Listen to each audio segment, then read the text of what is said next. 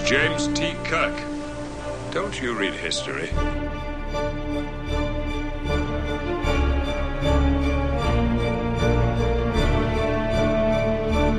What did you say your name was?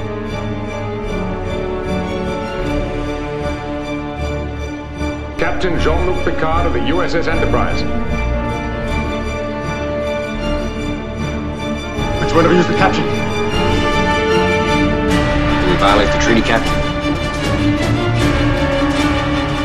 Red alert! All hands, battle stations!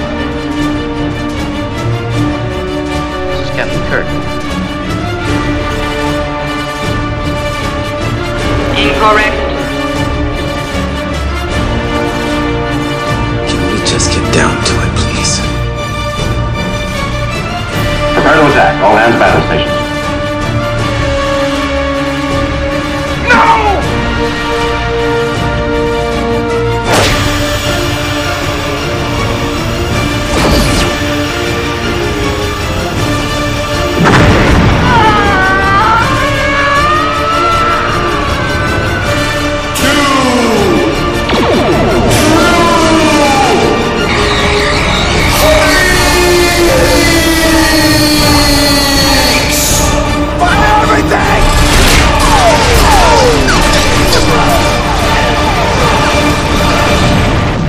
And now, Scott Gardner and Chris Honeywell. Hello and welcome to Two True Freaks. I am Scott Gardner. And I'm Chris Honeywell, and I can barely contain myself. And this is Star Trek Monthly Mondays, number 21. Awesome. Yes. Now, you can't contain yourself because you got something off of eBay, right? $42, man. $42, and it was like $20 in shipping, but you can't beat that. Vintage, man. An original. Oh my God, it's just awesome. It's a Japanese knockoff transporter. From what? It's a Japanese knockoff of like a duplicate of the Enterprise transporters. Awesome! Yeah, it's very similar to the ones DeMonza Corp makes that we can't afford, but I got it on the cheap. I'm telling you, it's a buyer's market on eBay these days. So does it have like blinky lights or something? Yeah, it has blinky lights. It makes noises. It hums. It seems to work. I put the cat through it earlier, and no way. As far as I could tell, the cat's the same. Yeah. It doesn't have like 5 legs or it's inside out or anything like that? I sent the cat to... I found another guy who had another one in Rotterdam, and I sent the cat to Rotterdam and back, and it's the same cat as far as I can tell. So, you know... Fire that bad boy up. We have guests. We can actually bring them to the DeMonza Corp studios for this. I feel so handy, too, because it wasn't working quite right when I got it, but I actually fixed it with paper clips and aluminum foil, man. If you can believe that, I found What, you just pull it off your head? No, yeah, off my hat. I found a tutorial on how I guess this goes wrong with these a lot. Yeah, we can bring our guests in with it this time. I'm very excited about that. Awesome, because we're going to have a full panel for Star Trek. 3 guests this tonight. week. We have 3 guests tonight. That's awesome. All right, well, you ready to start? Or you want to fire that bad boy up and see if we can bring our guests in? All right, let's bring the first guest in. Who's our first guest? Our first guest is Lieutenant Commander John Wilson. Okay.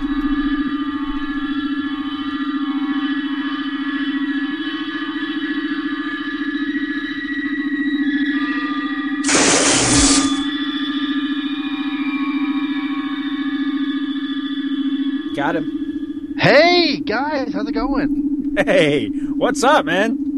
So this is what DeMonza Corp looks like. Yeah. This is amazing. Yeah, you wouldn't think, huh? A lot of people... What's this green slimy thing in the corner? Never mind that. Okay.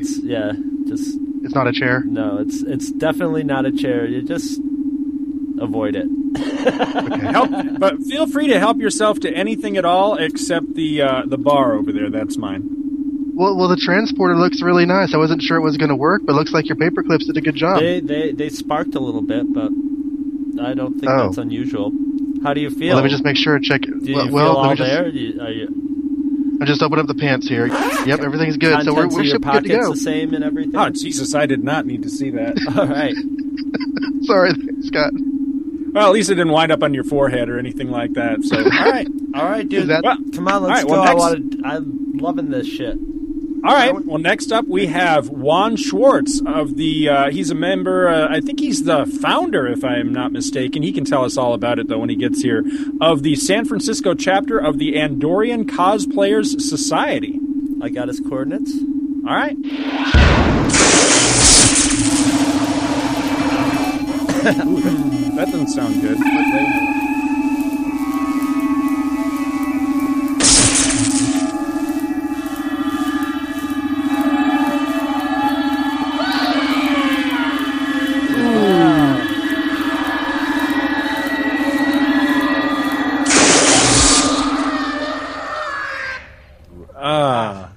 Okay. All right. Well, Wow. All right, we got a Also, third guest, don't we? yes, a third guest that's going to beam in presently.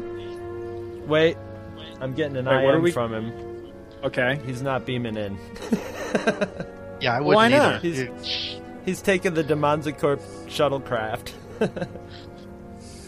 I don't know, because he's some kind of pussy or something. Oh, wait. It says here he doesn't want his molecules scrambled all over known space, boy. So That's well, I guess I can't really argue with that. Well, all right, well, it's down to the shuttlecraft bay then. Editing magic. And here he is. It's Michael Bailey, podcaster extraordinaire. Yeah, and I wasn't even supposed to be here tonight, but DeMonzo Corps enacted a clause in my contract, a contract I don't even remember signing, by the way, that says that I have to do a show whenever DeMonzo Corps asks me to. In other words, guys, they drafted me. They didn't. Oh, yes, they did. Were you just getting ready to go disco dancing or something? Because that's quite an outfit, man. Oh, do you like the beard? It took like days to grow in, and I kind of, it's not quite as good as I want it to be. I still look like, I should be showing up on your door going, according to Megan's Law, I have to tell you I live down the road. Right. Yeah, because I'm kind of creeped out here. It doesn't even look real. I'm surprised this is the first time Megan's Law has been brought up in our broadcast, but anyway. God, almost 2 years of Two True Freaks, and you're right. That is the first time Nobody's it's been ever brought up. brought that up to us before. Wow. It's a nice... But I was just going to go, get some sleep tonight, but DeMonzo Corps called me up, so here I am, ready to do whatever you guys want me to do. Well, we are very happy to have both of you fellas here. Are you ready to talk some Star Trek? I am ready. Oh, yes. All right, awesome.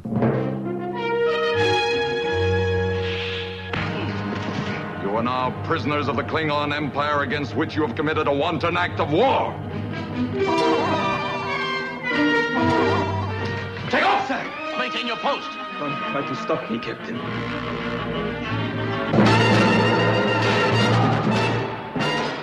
If the alien is creating these events, Captain, it is apparently capable of manipulating matter and mind. This one appears to be strengthened by violent intentions. It exists on the hate of others. You don't die yet. I now control this ship's power and life support systems. You will die of suffocation in the icy cold of space. All right, so we're going to dive right into this, and we're going to original Star Trek with the episode The Day of the Dove. And reading from the Star Trek Compendium, this is the synopsis for this episode. The USS Enterprise and a Klingon battlecruiser commanded by Kang the Klingon cross paths orbiting the planet Beta 12A. Kirk and company are convinced that the Klingons have murdered the Federation colonists on the planet, and Kang is convinced that the Enterprise has damaged his ship. In reality, the damages have been manufactured by a malevolent energy being that feeds off the insecurities and aggressive instincts of humanoids. Chekhov, convinced that his brother Pyotr was killed by Klingons, is especially aggressive against Kang and his people. The Klingons attempt to conquer the Enterprise, but are instead captured. The entity turns the Enterprise into a battleground. Phasers are transformed into swords so that the crew members cannot vaporize each other, and wounds are inflicted and healed so that mortally injured individuals recover to fight again and again. Chekhov goes completely berserk and attempts to rape Kang's wife, Science Officer Mara. Finally, Kirk convinces Kang that they are all being manipulated by the hostile entity. The two commanders call a truce and join in a backslapping session of mutual laughter. The creature is driven off the Enterprise by the resultant good feelings, and the Klingons are safely dropped off at the nearest outpost. And that is Day of the Dove. So, how do we want to do this? Let's round robin, and we'll go with John, since this is your first time on Two True Freaks, right? It is. Oh, awesome. My favorite part of this episode was the blackface.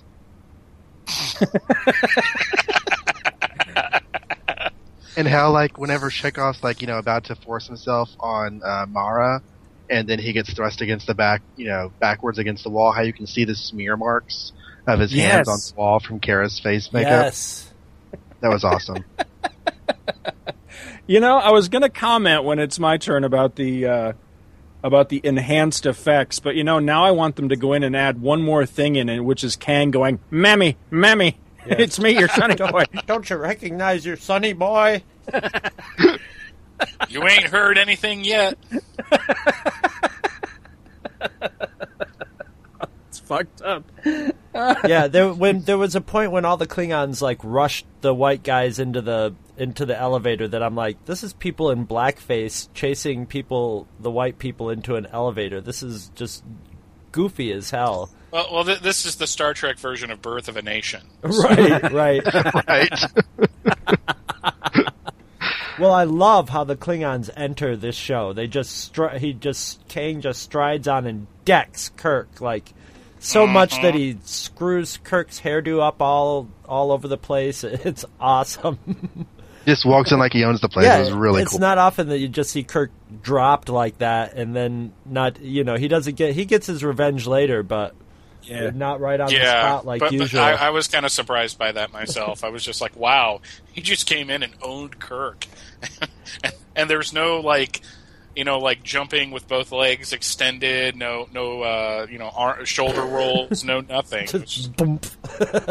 Yeah, I watched this one with Scotty, and in that part where Kang walks in and slaps Kirk down, Scotty kept looking at me like, isn't Kirk going to get up and kick his ass? But this is Kirk, right? Kirk? Yeah. And of course, since Chekhov's got the scream, they pull out the Norelco torture machine on him and give him a little quick shave. I like that. Now, I tried my best to spot the thing that they were using, and I couldn't ever get a good look at it, but it wasn't the same one from the Mirror Universe episode, was it? Because it looked like it might be. I don't know if it looked the same design, but it was definitely the same idea. Yeah, I just thought in the future that they would have shaving technology down more, that it wouldn't be that painful. But apparently, they got rid of headaches, but not razor burn, I guess. Poor Chekhov, man. Maybe it's just punishment because he's a secret rapist. Very, very beautiful. And then, like, he has his hand over her mouth the whole time he's, like, pretending to try to, like, assault her and everything. I'm like, you're not doing it right, Chekhov. That's not what you're supposed to do. And once again, Megan's Law rears its face like you're in a 12-year-old fake kiss. Yes. No, step away, boy. Let me show you how it's done. What? You're raping like a 12-year-old, Chekhov. And Kirk knew what was going on right away. Well, you know, Shatner's such a great actor because I could tell he was, because they were also all their you know, primal feelings were there, so they were all lusty too, probably. So when Kirk was around the Klingon lady, there were a couple scenes where you could see him getting a little hot and bothered himself, you know? It was the black and white stripy eyeshadow. That's what did it for me. No, it's that she was a female and he's Captain Kirk. All he needs are breasts. We'll go after it. And is he the Andrew Dice Clay? Hey, of Intergalactic, only needs his 2 tits, a hole, and a heartbeat. Is that what you're suggesting? Do you need anything else? I'm not sure what you're talking about. I don't even know who you are anymore. I'm talking to 3 married men. That's what cracks me up. Yeah, because normally when you talk to married men, it's, as Sheila, the 16-year-old girl, because you work for that company that tries to trap pedophiles for network TV shows. Hey, that's a lot of fun, man. I'm sure it is. I'm thinking of calling in my old high school vice principal for them. I'm kind of suspicious of that guy. Wow. I've been cruising around on his chat lines as Trixie lately, telling him about my schoolgirl outfit. It just won't stay up. Anyway, this is a historic episode because this is where the very beginning of Two True Freaks Star Trek Monthly Mondays theme song starts. That's right. Well, it used to be the start at the theme, of all Two True general. Freaks. Yeah. You've jeopardized the Federation! Johnny, Mr. Scott. Keep your fucking hands off me! Just keep away! Your feelings might be hurt, you green-blooded half-breed! May I say that I have not thoroughly enjoyed serving with humans. I find their illogic and foolish emotions a constant irritant. Then transfer out, freak!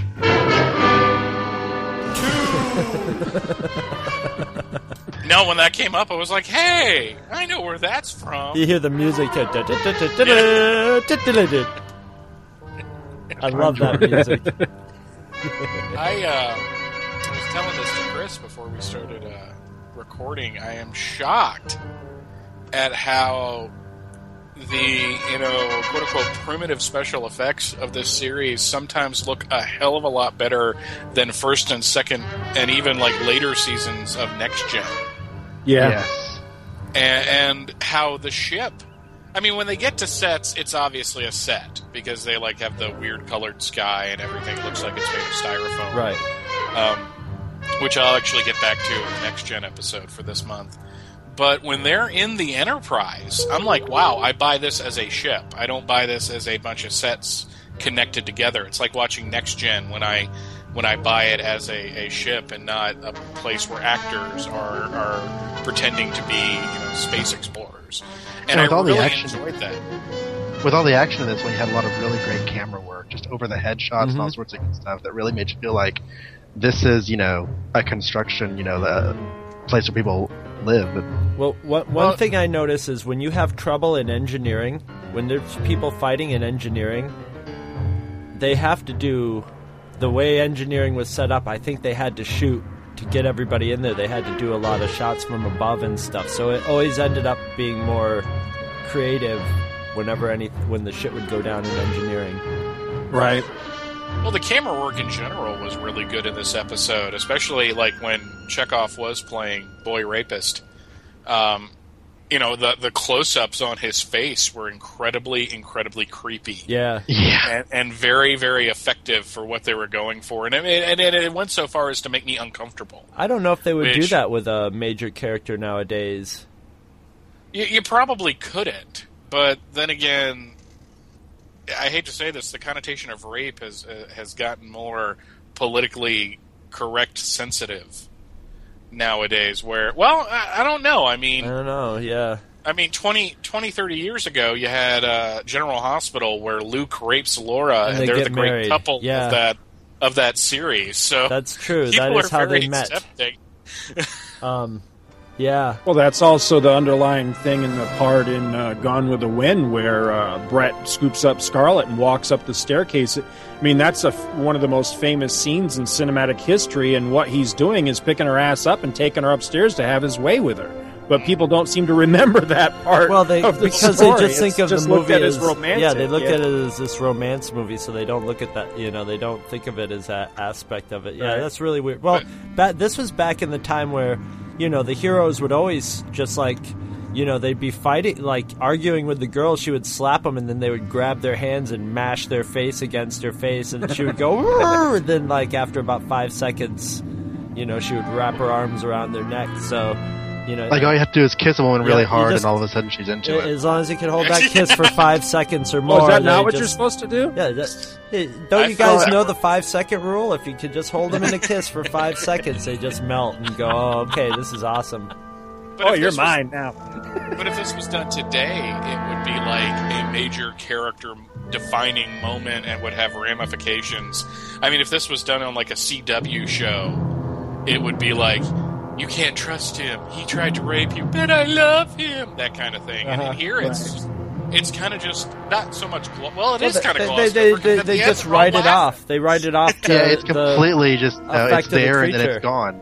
But, you know, I mean, I get the feeling that the creature isn't pulling out anything that isn't already there. For some reason, Chekhov was way more susceptible than anybody to the point of where it was, you know, which made me say that Chekhov was probably the one that had the most rape in him.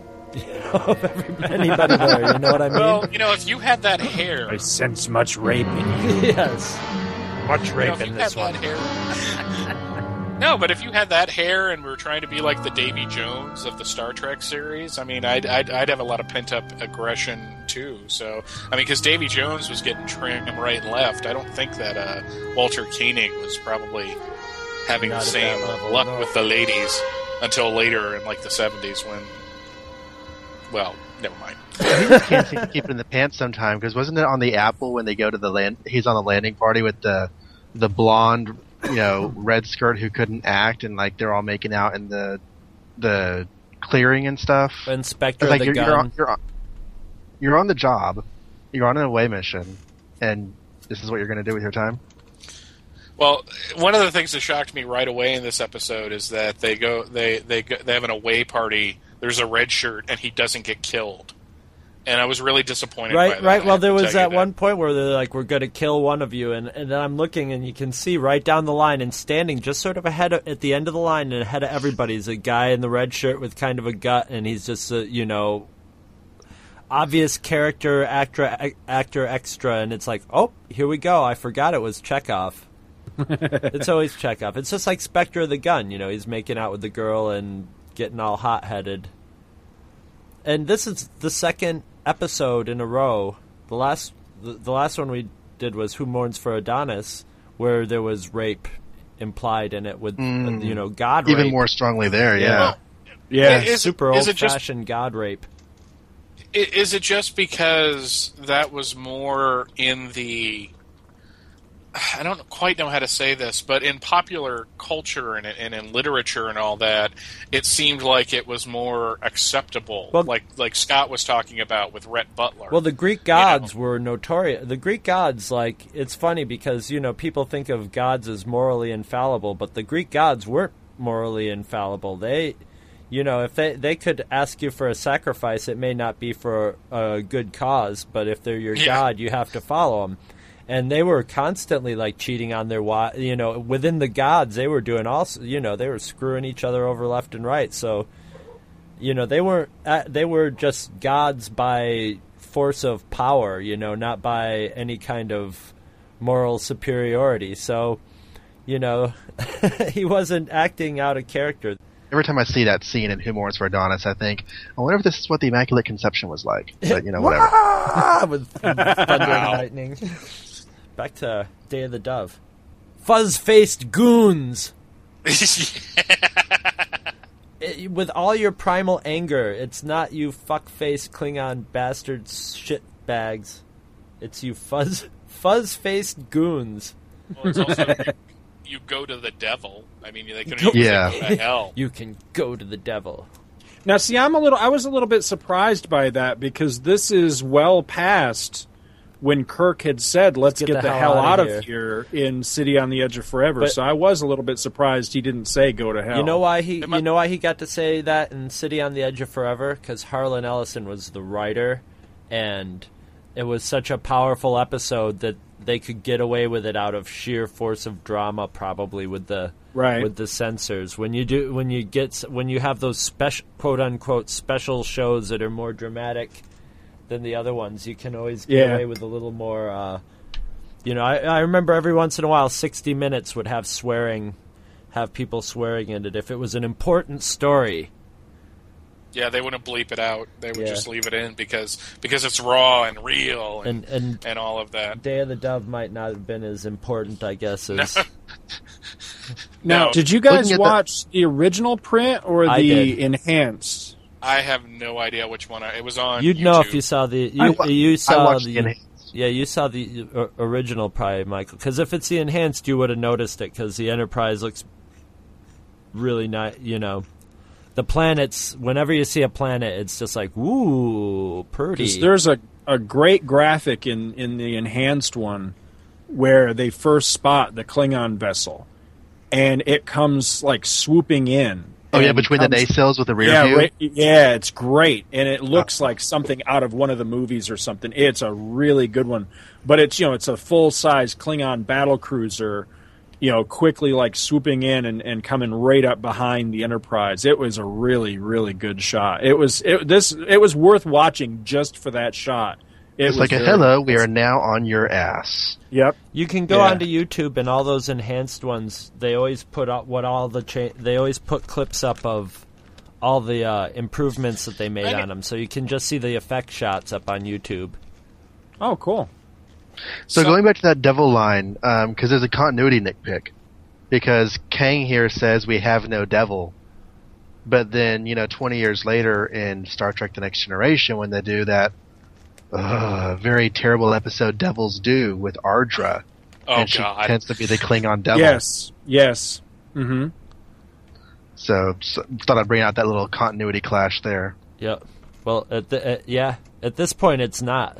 Yeah, you're right. No. But this is the source of it. Yeah, I thought of that too. I almost put that in my notes, but I've been refraining from doing that in the comic book ones because as much as I'm really enjoying these stories, I've had to kind of rein in my Star Trek knowledge of things that would come later on because a lot of this stuff ends up getting heavily contradicted by later continuity, but it's still fun when you find things like that and you go, wait a minute. I remember on like DS9 or something when they said blah blah blah, so it doesn't quite fit. But this is in the, this is well before any of that sort of continuity or what. Mike, go ahead with your thoughts on this one. Well, it was actually something that Chris and I were talking about when he first called me in, is that, once again, there is a connection between this episode and the Next Gen episode we're going to be covering this week, in that in both of them, an omnipotent-type being is playing with the Enterprise crew and doing war games with them. Yeah, and tempting them to do. And in this one, we have the Star Trek crew fighting with swords and all that, and in the Next Gen we have like Napoleonic soldiers with laser rifles. And excellent job, sir. Excellent job. Nice. I suck at finding parallels between them. There's more. Yeah, there's Chris more, has got Scott. More, actually. There's violence towards Klingon women in both of them too. Is that violence? I thought this is sex. Yes, there's mating-related violence against Klingon women in both. There's no sex in your violence. Yeah, Chris. but the thing is that when you really think about it, then he wasn't raping her. He was just doing Klingon foreplay. Right, but it's violent. It involved hitting her in the head and knocking her back, into a backflip onto the ground, which did definitely get her horn on, but. Are we saying that Mara might have actually liked the whole Chekhov scene? Well, that's what I was wondering about that, because if she's the creature's playing on all of them, it's actually like creating memories in their head. So you would think that it would. Although I don't know if like the energy created by sex, unless it was like hate sex. Would fuel the creature, or it would just be maybe a side effect of its effect of winding people up. But this is also the first episode in each series where we see a Klingon woman. That's right. That is, I didn't know that, but it seemed like that, because it seemed like a big deal that she was there. Yeah, even though I've seen like only a handful of original Trek, and I have to say, guys, thank you for turning me on to original Trek, because I never really thought to check it out before. But while I don't like everything about it, one, I understand Kirk now. I get Kirk, the gestalt of Kirk. Yes. So that's really cool. And two, I'm just enjoying the hell out of it, and I see why people like it so much, because, as you guys have pointed out a lot, it is more science fiction than Star Wars, which is what I'm more used to with this sort of thing. And two, while the acting is a little overboard, sometimes it's really freaking amazing. Good, and there's a lot of emotional undertones to this series that I think people who haven't watched it yet and probably write it off as kind of a cheesy 60s show like Batman or Captain Nice or something like that. I was just pulling that one out of my ass. I apologize. But really, I get why people have such an emotional connection to this series. This particular... It's all about the main characters. The main characters mesh so well in writing, conception, and acting. And they were all here for this episode, too, which was kind of... I liked seeing everybody. Yeah. Yeah, I was going to comment on that as well. Lately, we've been getting a lot of Scotty episodes where Scotty's had a lot of FaceTime in it. And I love Scotty. James Doohan's just such an awesome actor, and he got a lot of comedy, and we got to see McCoy go berserk in this one too, which is always good. Yeah, that was awesome. No, I really liked watching McCoy go apeshit. I really did, because I'm finding that the more I watch this series, the more Bones is like one of my favorite characters. He really is very good. Just because of one, DeForest Kelly's portrayal of the character, and how he, it just is completely... I don't see him as an actor, I see him as Bones, but also because he is a great counterpoint to Kirk and Spock. He's not the middle ground between the two of them, but he is the third essential part of the show, where you have Spock, who is all super ego, and Kirk, who is id. You need the ego, and that's what Bones serves as. I've always seen Kirk as the middle ground between those two, actually. Really? Between those two. Yeah. Well, you've watched it more than I have, so I won't argue that point, because as I get on, I may actually agree with that. But just in the episodes I've seen, it seems that way. Mm-hmm. And I grew up on the movies, and so my favorite parts of the movies were where you had the three, like, in Kirk's lounge or something, hashing out the problem of the episode, like the Genesis device. Yeah. And, my favorite line from Star Trek 2, or one of them, is where Bones is like, according to myth, God created the world in 6 days, but watch out, here comes Genesis. We'll make it for you in 6 minutes. Yeah, I love that. And then, Star Trek V catches a lot of shit from the fans, but I think that the Kirk, Spock, McCoy moments of that movie salvage that movie. I think those are excellent, and I think it's some of the best trio moments we ever got in the movies. Well, because they had in that you had Kirk, you had Shatner directing, so you had one of the actors directing, and actors directing are notorious for understanding the characters, and playing on that, and they were messing up his budget for his special effects and stuff, so that stuff wasn't working out. But yeah, all the character stuff. The only thing that was kind of weird in that was the Scotty and Uhura thing that was sort of happening. Was a little and him weird. Bumping his head after saying, "I know this ship like the back of my hand." Yeah, cheap laugh. Yeah, you had a mess story with a bad ending, filled with lots of good moments. Oh, like I haven't seen it since the theater, but I just absolutely remember loving the opening scene where Spock saves Kirk, and then they're all sitting around the campfire just talking.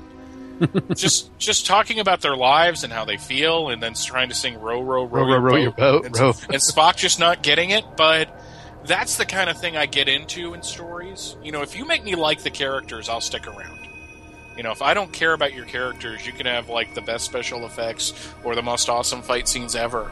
But yeah, I mean, what made me approve of that movie is when Kirk finally met God and then wouldn't give him his ship.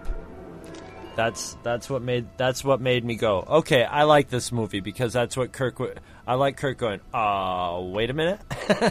Why would you need my ship? Wait, no, my ship? Wait, you want my ship? And I just love that. In the face of God, everybody else is in awe and on their knees, and Kirk's just like, I don't know about having the ship thing. It's kind of my ship, and well, to Kirk, not this your is ship. Tuesday.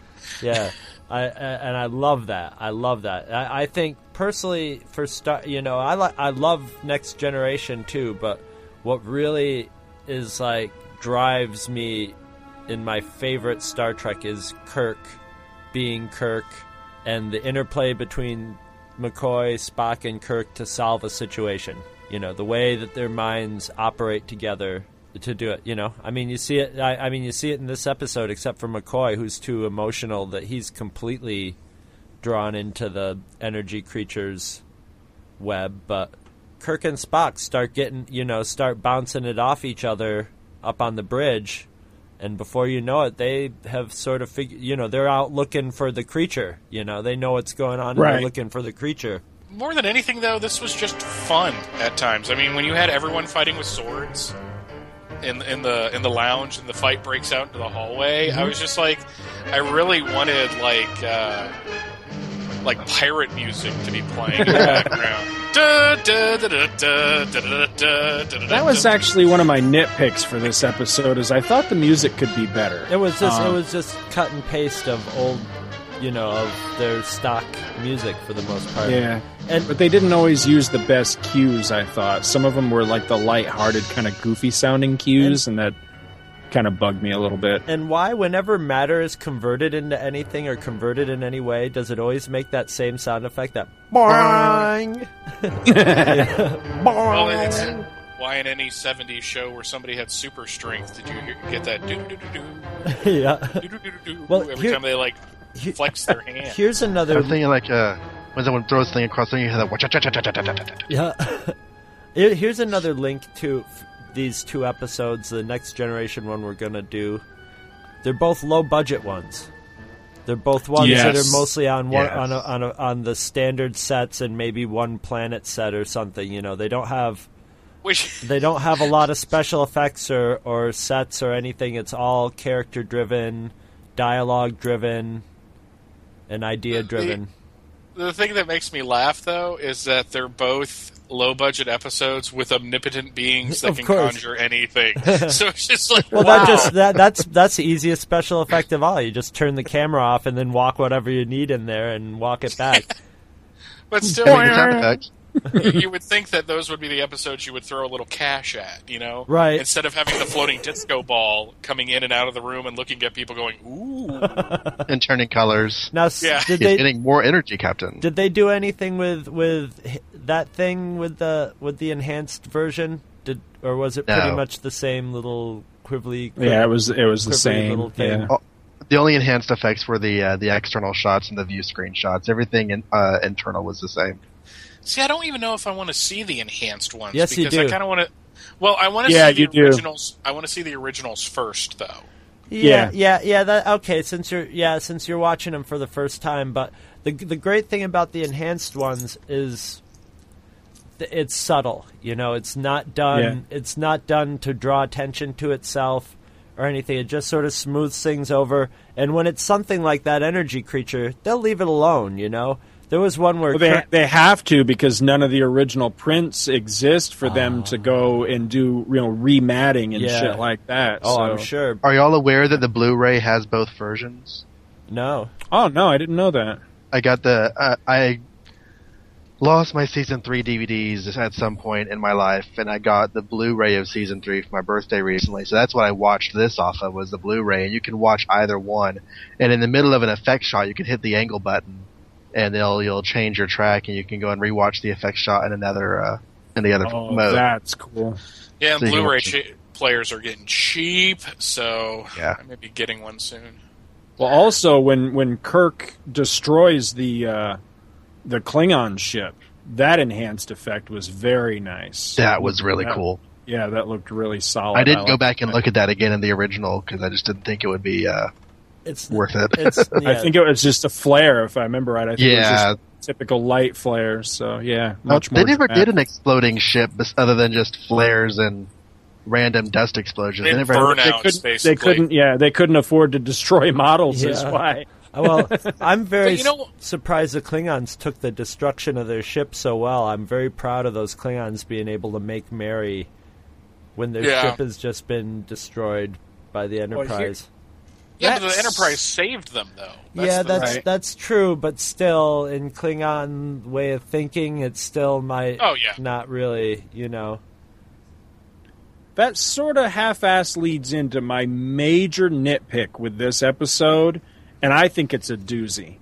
Why in the hell would Kirk tell Kang that, 9/10 of his crew is trapped below decks in this episode? Why did he tell him that? Well, because that was like ringing the dinner bell for come take the ship. Because you can count anything out on the effects of the creature messing. Because remember, there's a one point where Spock goes, we can't trust that anything we know right now is real because this thing can obviously affect our memories.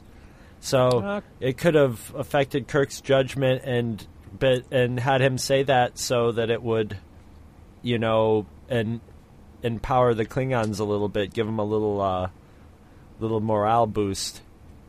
I'll buy that, I guess. I'm sure that's not what they meant, but in my now I noticed not only. Well, thanks. Not only did McCoy have a male nurse in this one and not Nurse Chapel, but I noticed that Majel Barrett wasn't the voice of the computer either. No. It actually sounded a lot like Gary Seven's computer, I thought, in this one. Yeah, I thought it was much, much higher pitched than it was. Yeah. I noticed that too. I was going to actually ask about that, but because I didn't know. Since I haven't seen a lot of these, I didn't know that Majel Barrett was the major voice of the computer, because I knew she was on Next Gen. Yep. But when I heard that kind of incorrect type of computer, I was like, oh, okay, that just seems like Star Trek to me. So. Yeah, she was the voice for the computer, I believe, most of the time, but for some reason in this one she's not. I'd swear that this is the same woman that they used to voice Gary Seven's computer, but I haven't looked it up or anything, so I could be wrong. But it's definitely not Majel Barrett. Now, we were talking about Scotty earlier. One of the things that really bothers me about the third season is in the earlier episodes, he gets this longer hair slicked back thing going on. And I was glad that this was not one of those episodes. He's starting to show some gray here, but I don't know. He does not look like Scotty if he has the longer hair greaser thing going on that he has. Yeah. he looks good here. He looked like Scotty here. He doesn't look like Scotty here. Well, what's funny is Scott's Uncle Randy, when his hair would get greasy, would get the Scotty look to his hair. We used to call it that too. My favorite moment in this episode, because again, I now get Kirk, was when Kirk just basically, tells the Klingon captain what's what. He tells Kang, this is what's going on. Oh, and by the way, bam! Yeah. Here's something I owe you. Yeah. And I was just like, and that I was Kirk. waiting for that moment, and when it came, it did not disappoint. I was very, very pleased with that. I was like, yeah, knock him on his ass. You had some good mythology points being brought into this episode where Mara talks about the propaganda that Klingon society spreads about the Federation. Yeah, with I the was going death to ask traps about and- that too. The death camps and all that. What the hell was that all about? There's a novel that follows up on some of that idea. There were several original series novels that I've read from the 80s, and I was browsing covers. I think the one that it is called Pawns and Symbols. It's by Majlis Larsen. Kirk visits either the Klingon homeworld or one of its imperial planets, and you get to see a lot of the way the propaganda affects the population. There's slave labor driven lifestyles there. And Kang and Mara are both in that book. It's sort of a follow up to what you see here. And it was, I don't remember the story itself was good, but the insight in the Klingon lifestyle was good. I don't think I've read that one. It's one of the early ones. It came out before Next Generation started. We'll get some more of this in the DC comic when we get to it too. A little insight into some of the Klingon. I like the nice, I don't know what you would call it, symmetry or whatever. The part where Kang shuts off life support to the bridge, and he delivers that line, something about "you will die in the icy cold of space" or something to that effect. And it's just the way he says the line, and then knowing that many, many, many years later he would be Mr. Freeze on Batman the Animated Series. So, Kirk here.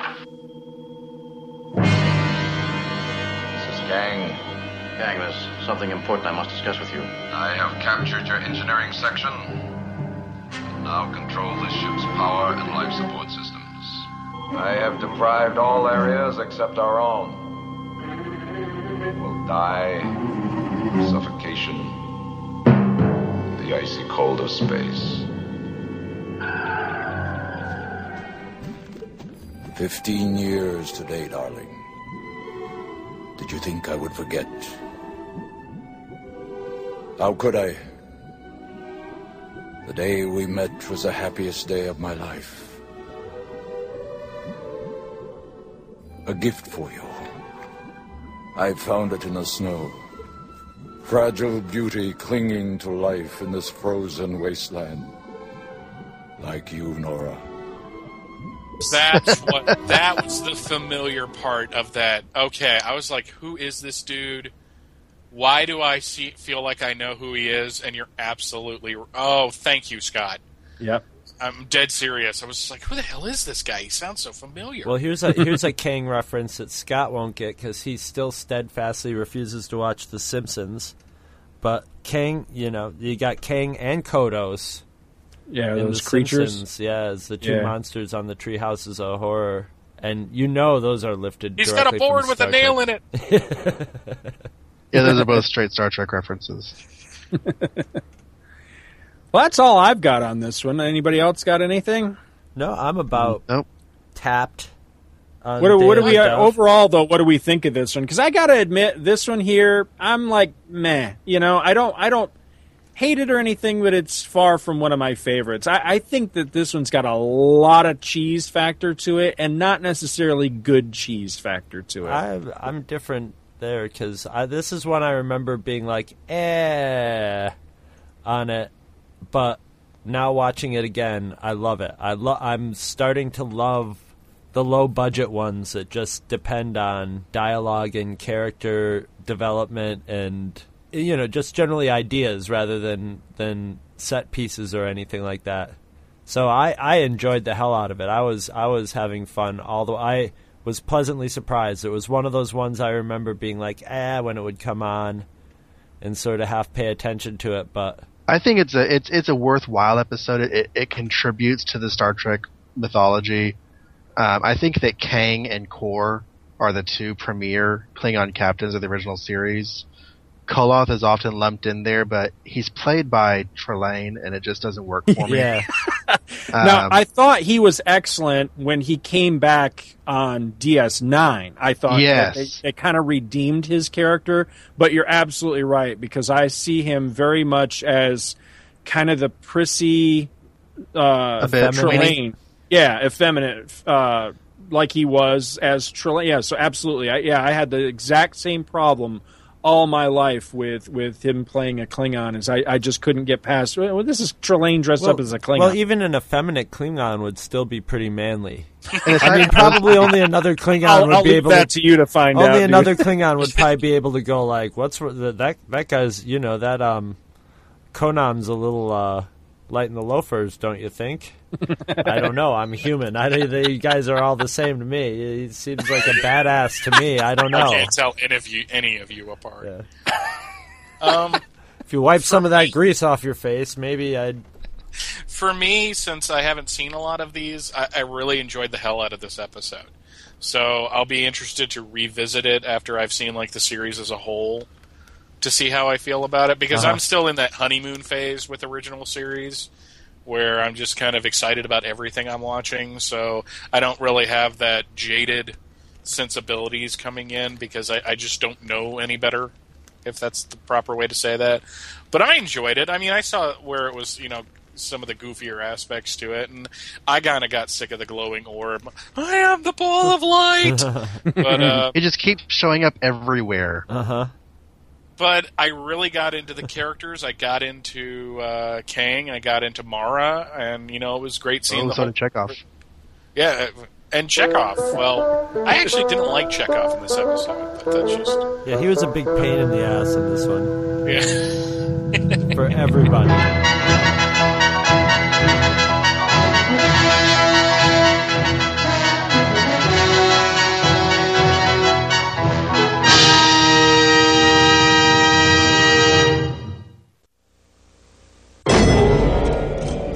A strange force has entered the galaxy. The future of mankind is at stake.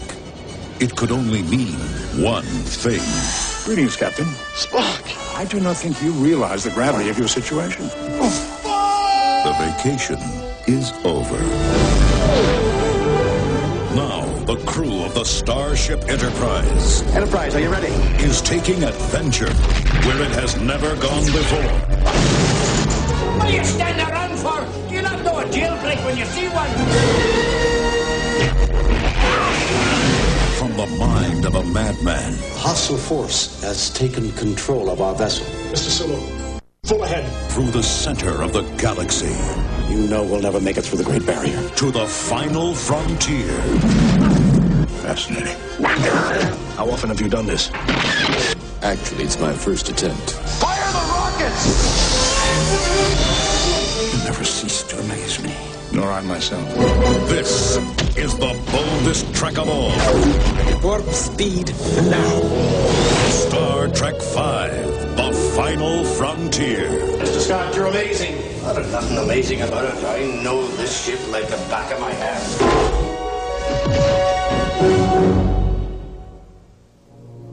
While attending a demonstration in radiology, student Peter Parker was bitten by a spider which had accidentally been exposed to radioactive rays.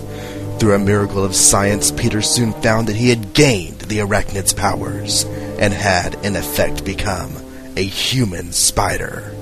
Stan Lee presents... Spider-Man, Spider-Man, does whatever a spider can. Spins a web any size, catches thieves just like flies. Look out, here comes the Spider-Man. Welcome to Amazing Spider-Man Classics, where every month I and some friends will be discussing every book, every guest appearance, and every cameo we can find of our favorite web-slinger, the Amazing Spider-Man. Are you tired of arguing over whether Ben Reilly should have taken over the webs? Do you grow weary of the brand new day with all its controversy? Then return with us to the early days. Return with us to the classics.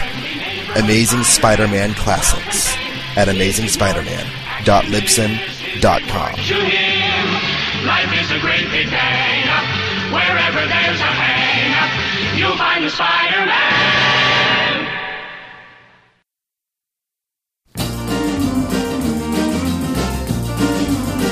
Well, if I had a hammer, I'd hammer in the morning, I'd hammer in the evening, all over this land. I'd hammer out danger, I'd hammer out a warning, I'd hammer out love between my brothers and my sisters, all over this land. Well, if I had a bell, I'd ring it in the morning, I'd ring it in the evening, all over this land. I'd ring out danger, I'd ring out a warning, I'd ring out love between my brothers and my sisters, all over this land.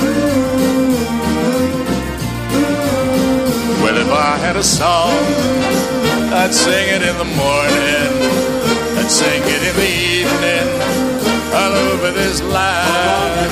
I'd sing out danger, I'd sing out a warning, I'd sing out love between my brothers and my sisters, all over this land. Well, I have a hammer, and I have a bell, and I have a song to sing all over this land. It's the hammer of justice. It's the bell of freedom. And the song is the song of love. Love between all of my brothers, and love between all of my sisters, all over this land.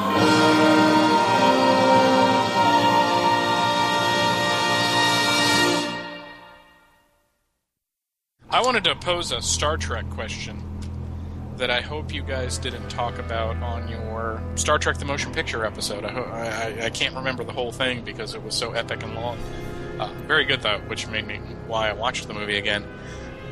I was sitting here having a cup of coffee with a friend, and he brought up a point that was kind of interesting to me because I'd never really thought about it before, is that Star Trek the Motion Picture, which is a movie about the reunion of the original cast, is centered on two characters we've never encountered before. Well, because I think there was a TV show envisioned. You mean the Decker-Ilia relationship? Yes. They were, when you really think about the the Riker-Troy relationship? When you really think about the focal point of that movie, it's about Commander Decker and Ilia, when all the light is being shined on the original cast, but the crux of the plot involves these two people. Those two melding in the quote unquote consummation of their relationship. and he said that, and I was like, God, you're actually right. And I just wanted to get y'all's opinions on that. Well, I know that Ilia had a great big part. She was going to be a regular on the Phase 2 series. I don't know if that's true of Decker or not. Well, that's the thing. I think when the movie got made, a lot of ideas from Phase 2 got thrown into it, and just sort of... So I mean, obviously they discarded those two. They discarded that idea because those two characters are gone, but they're given a big send-off, too. So, they if it had been a TV show, you might have been seeing them week to week, And I think they were also... when they were doing Phase 2, they were also, dealing with Leonard Nimoy wasn't going to be there, so they were, planning all these other characters, to... Yeah, have y'all seen the footage there is, the Phase 2 screen test footage of Ilia and Commander Jean, or however you pronounce that? Zahn? Yeah, the Vulcan. Yeah, I think I've seen the Zahn footage. I haven't seen Ilia. There's some footage of her getting her hair shaved off, because she had this beautiful black raven hair, and they shaved it all off. And then there is a shot of her posing in a 60s style green tunic skirt uniform that I've seen. I just remember it was a big deal that she was completely bald. That was very strange to see a completely bald woman as a character in a movie. What do you think, Scott? I don't know. I see where somebody could think so. I see where your friend's coming from, but I don't know. I see that one very much as a Kirk Spock story. I see it very much the story of Kirk, struggling to come to terms with. It's almost a what am I movie, Am I this admiral, or am I best suited to be, captain of the Enterprise? I think the story plays out much better in Star Trek II. I think it's better refined, but I think that basic story of Kirk finding his way back to the Enterprise, that was what they were attempting to do with Star Trek, the motion picture. But see, I'm prejudiced because I've always seen Star Trek as James T. Kirk's story. Even when it was Next Gen, I still thought it was James T. Kirk's story. And I felt very vindicated in that when in Generations, at the which was basically the conclusion of the TV show, in my opinion. Generations kind of put the cap on the TNG series, television series. Because that was a common complaint too that a lot of people had, was that it played very much like the movie of the week rather than a full-fledged motion picture. Here you finally had Kirk come in and save Picard's ass. So I felt very vindicated in that. But looking at it from, the perspective of its James T. Kirk story, that I feel that way with the motion picture. It's one of the reasons I like it so much, because I think Kirk never looked better than he looks in the motion picture. But also I see it very much as Spock's story. It's Spock coming to terms finally with his warring halves. It starts out the movie where he fails to extinguish the Vulcan half, and by the end of the movie, he's kind of come to terms with things. He realizes that, being completely logical, 100% Vulcan, that kind of suck. Because he saw it firsthand with V'ger and realized V'ger was incomplete. And that sets the stage likewise for him. By the time we see him in Star Trek II, he's comfortable in his own skin for the very first time in his whole life, and I like that. So while I really like Decker a lot, never much cared for Ileia. And I would argue that it's Ileia's story at all, because, halfway through the movie, she's dead and turned into a robot. So I think that invalidates it being her story. But Decker, I would say I could see it possibly being his story if he'd stuck around.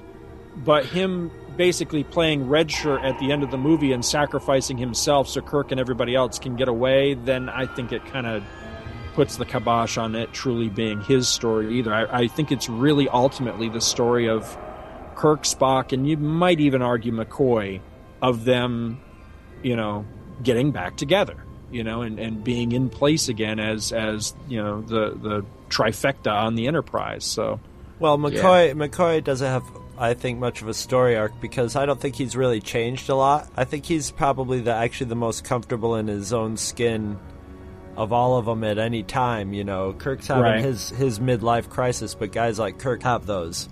And Spock has a major identity crisis, being half Vulcan, half human, and McCoy just comes back into this as grumpy old McCoy and is the foil with the two of them.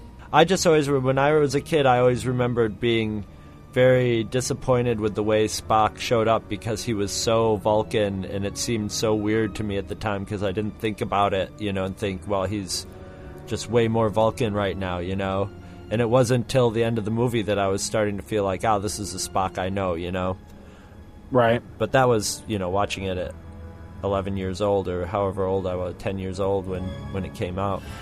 I don't know. I don't know if I disagree with his friend's opinion, but I would say that even after Ileia leaves, that the relationship between Ileia and Decker is still pretty center stage. But anyways. And that's one to grow.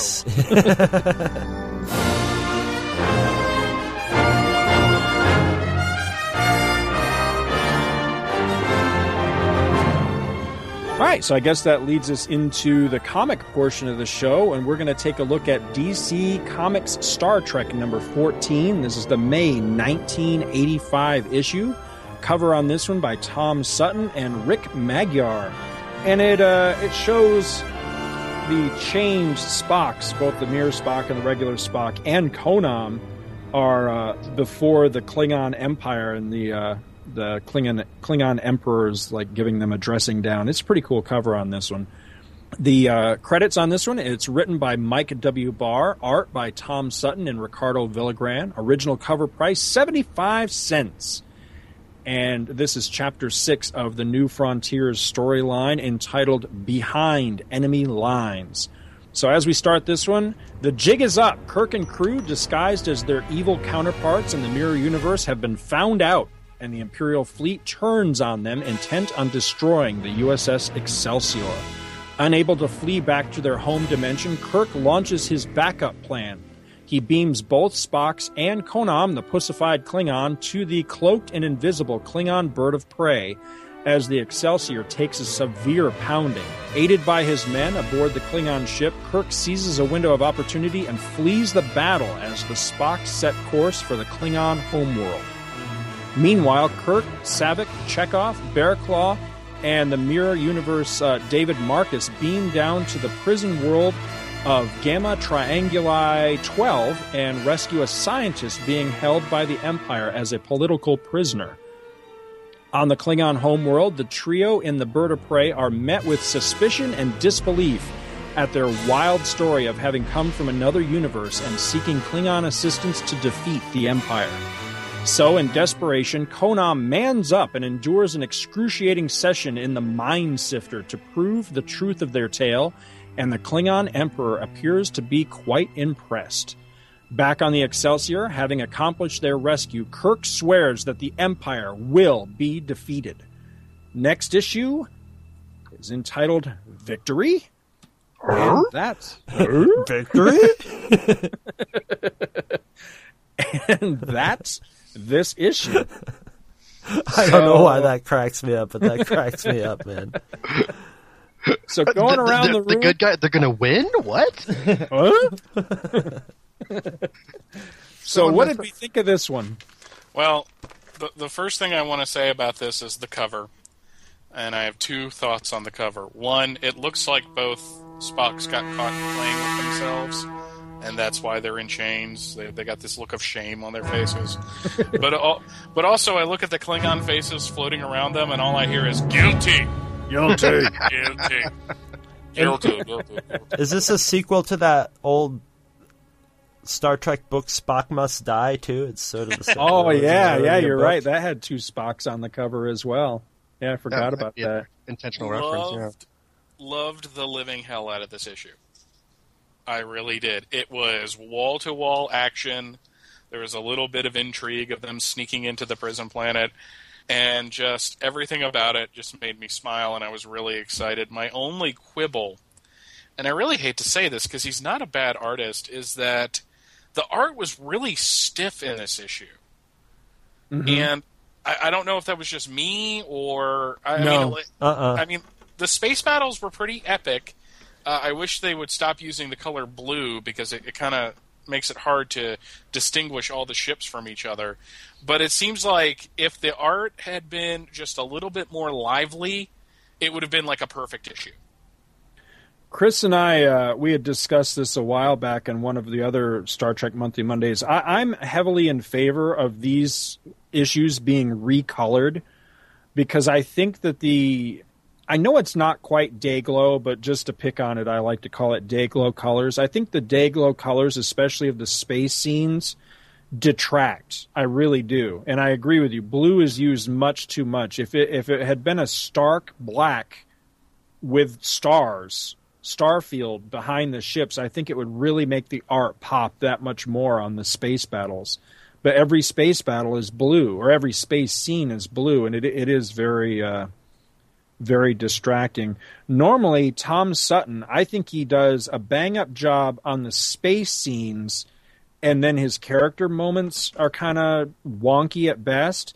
This issue, though, I see it completely the other way around. I think the space stuff is very wonky in this. I know what he was going for with the the Imperial fleet being ships of all different configurations, but it doesn't quite work for me. They look odd.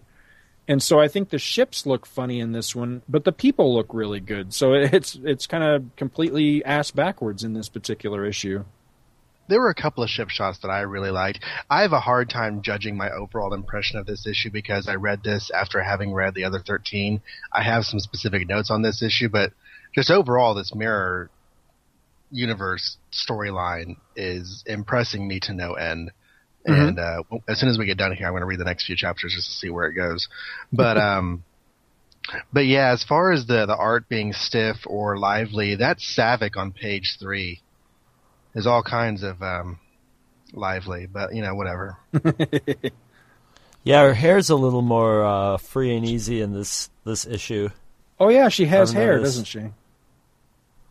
I'm sorry, I was staring down her. Yeah, so was I. Yeah. Like most of the issue. I love that. Sorry, my baby. Yeah, my pawn hair's up here. She has the twins out to play. Yes, I'm liking that very much, very much. Well, let's see. How do we want to work this? Because I figure everybody's got notes. We just want to go round robin on our notes here, fellas. Probably the best way to do it. All right, let's see. Let's start out with... you haven't said too much this time, Mike, so go ahead and run with your notes, buddy. Really like the Mirror Universe in general. And this story, as I've been listening to you guys talk about it, because this is actually the first issue I've read, but because you guys do such a great job of synopsizing them, I knew what was going on, so I didn't feel lost. But as a first, even if this was the issue that I jumped in on, while I might have been lost, enough action was in there to make it exciting enough for me to not only want to read the previous issues, but find out how everything ends. Yet really surprised to see Savik's cleavage. Doesn't really look like Kirstie Alley, but in the end, that's not really a bad thing considering what she's turned into. One of the tragedies of the feminine side of the race. Yeah, every time I hear her name, I hear her. So, Frau Blucher. I really liked them pulling kind of a Star Wars by dressing up as stormtroopers to sneak into the Death Star to free the prisoner. Oh, that's a good analogy. Yes. I dug the hell out of that because I mean, it wasn't as cool as we're all fine here, everything's fine. How are you? That was a boring conversation, anyways. And I really liked, as everything went on, I liked seeing David because, as you guys were saying last week, it's kind of cool to see him back and seeing Kirk trying to have a real relationship and being all happy that he's alive. But what I really liked is they free this scientist, and the first thing he does is try to sacrifice himself for the group.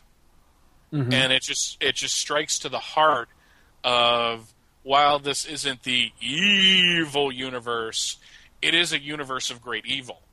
And people are willing to die to defeat the Empire. And there's just so much Star Wars stuff going on in here. It's really kind of funny. I liked seeing the two Spocks on the Bird of Prey. Konam looks Amish. I don't know if he always looked Amish, but he looks really Amish. No. But I have to say, I loved the scene that took place on the Klingon homeworld. Because, one, the iconography was kind of awesome. This is where the art was better for me in this issue. But, two, this guy, this king, for lack of a better term, wants to kill these people. Doesn't want to listen to a thing they have to say, and it's Konam that basically, throws the Hail Mary pass and gets them to delay the executions. And when everything comes out, and Spock basically uses this guy's ego against him, it's like, you're going to further your rule, further our rule, and they just look at each other.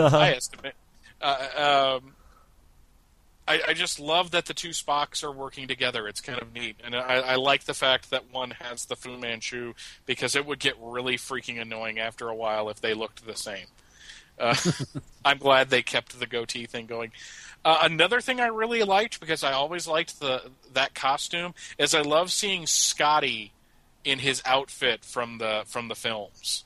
Because I always thought that was an interesting thing for engineering to wear. It completely separates them from the rest of the crew, and basically makes it look like they are working in a hazardous area instead of just wearing what everybody else wears. So I liked seeing that in the book, and it just had a really exciting ending. Just a really cool, Kirk's like, we're going to go fucking kill everybody, and this shit's over. And that just made me really excited and made me really, really want to read the next issue. My final two notes are, I really want to see how much these Warlord action figures go on eBay. Because I remember them being like the cheap shit you found at Kmart. Yep. But I'm nostalgic for them at the same time. So, and two, T.M. Maple, who was a prolific letter hack through most of the late 70s and 80s, has a letter in here as Mirror Maple. Yeah. Basically saying it's great seeing the Empire because the regular universe Enterprise are full of pussies who don't want to do anything. So it's nice to see that they have brought back the one true Star Trek universe. I got a really big kick out of that. I love that letter hacks were sort of an early version of internet people, that would. Well, T.M. Maple, I'm just fascinated by his history in general because he was the Mad Maple for a long time. Right. And then Jim Shooter handed down the edict that you had to have names. It couldn't be pseudonyms writing in. So he just said TM Maple. And in an issue of Amazing Heroes in the letter section, they actually revealed his real identity. He has since passed on, from what I understand, which makes me sad every time I read a letter, because he always had the most insightful things to say. And Chris is right. If the internet was as prolific and omnipresent as it is now, back in the 70s and 80s, he would have had like the most popular blog. Yeah, he'd be like Perez Hilton or something like that, you know? Oh, don't talk about that. I fucking hate him, and I hope he goes to jail. He's done. And I'm glad about that. I know that's nothing to do with Star Trek, but that fucker needed to go down anyways. So I have no idea who you guys are talking about. Yeah, just as well. Pop culture blip. Blogger. He's one of these people that would break news about celebrities, and Perez Hilton was like the dumbest pseudonym ever. Gossip. But he was a gossip whore, and the fucker decided to post upskirt pictures of Miley Cyrus. Yeah, too bad she's underage. Yeah. But still, when that news broke, I like did a little dance of joy. Because I fucking hate that whole mindset anyways. But bringing it back to this, last thing I'm going to say, love the 50th anniversary logo in my what should be the barcode box on the cover. But I've got a direct edition comic, so it says 1935, 1985, 50 with the DC bullet, and that just makes me smile. Yeah. I've got the barcode one. John? Tor had the 50 on his copy. Yeah, I have not heard y'all's commentaries yet on the previous issues because I'm about a year behind in my Two True Freaks listening. So I read all these so I could be prepared for today, but I'm not sure what all has been said before. Well, no, that's good. You're a clean slate. I am a clean slate. I'm virginal to this whole thing. Please be gentle. So we have.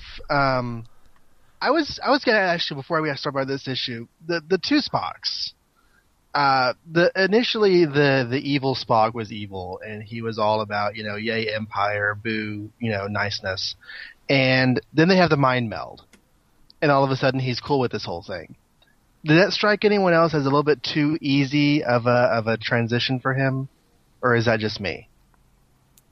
It didn't me, just because he never really he seemed the closest one of all of the Enterprise crew members, the one that was closest to the regular universe versions. He never really seemed to me like he really was pro-Empire and bloodthirsty and all that. He was like just the other guys he were. wasn't evil. He was just in a different position where it was more logical for him to side with evil. But if the others, I took it as with a Vulcan, once you convince them of something logically, that the point's been made and they'll start acting. That's I can see that.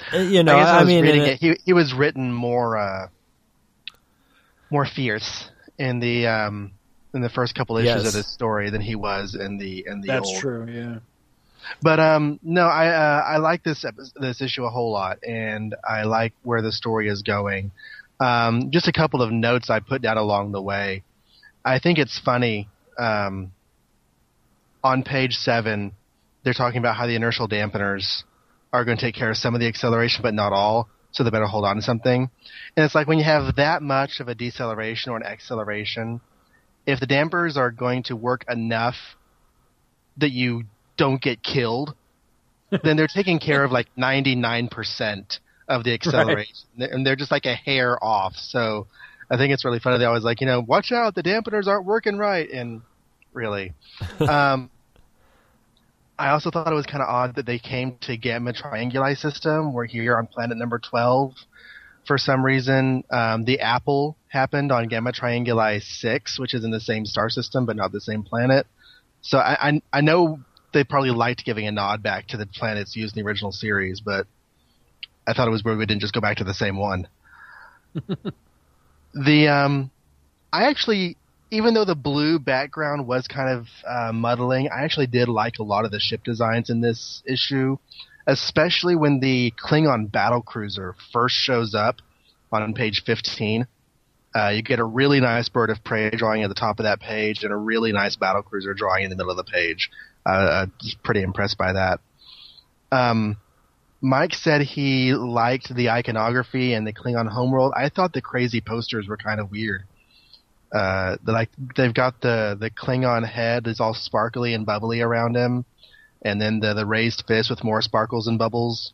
And I wasn't entirely sure what motif they were going for there. But the Klingon Emperor was fun to read. Maybe it's like a Klingon version of like a 7-Up commercial or something like that. You know what I mean? It's like the Coke poster of the Klingon world. It's basically like, you know, it translates into the delicious blood of your enemies or something like that. Okay. Defeated or something, you know. Refresh yourself in the blood of your enemies. Now with a hint of lime. Right. With your lime blood, yeah, that's awesome. That'd be so tasty too. The one thing that struck me about this issue is that the human race seems to be pretty much the same as our human race. It's just that they've been driven to brutality and savagery because of the Romulan war and everything else, whereas opposed to we can't compare this to later episodes because the later episodes didn't exist at this point, but the later incarnation of the Mirror Universe, humans are pretty much savage, brutal people that will do what it takes to get by in life. They're kind of like Klingons. Yeah. I mean, they're enslaved when you get to the Deep Space Nine episodes. But they're still, you know, fierce and Klingon-y. Or at least somewhat. So I thought it was an interesting, different take on the whole thing. But yeah, good issue, good chapter, and an overall great story.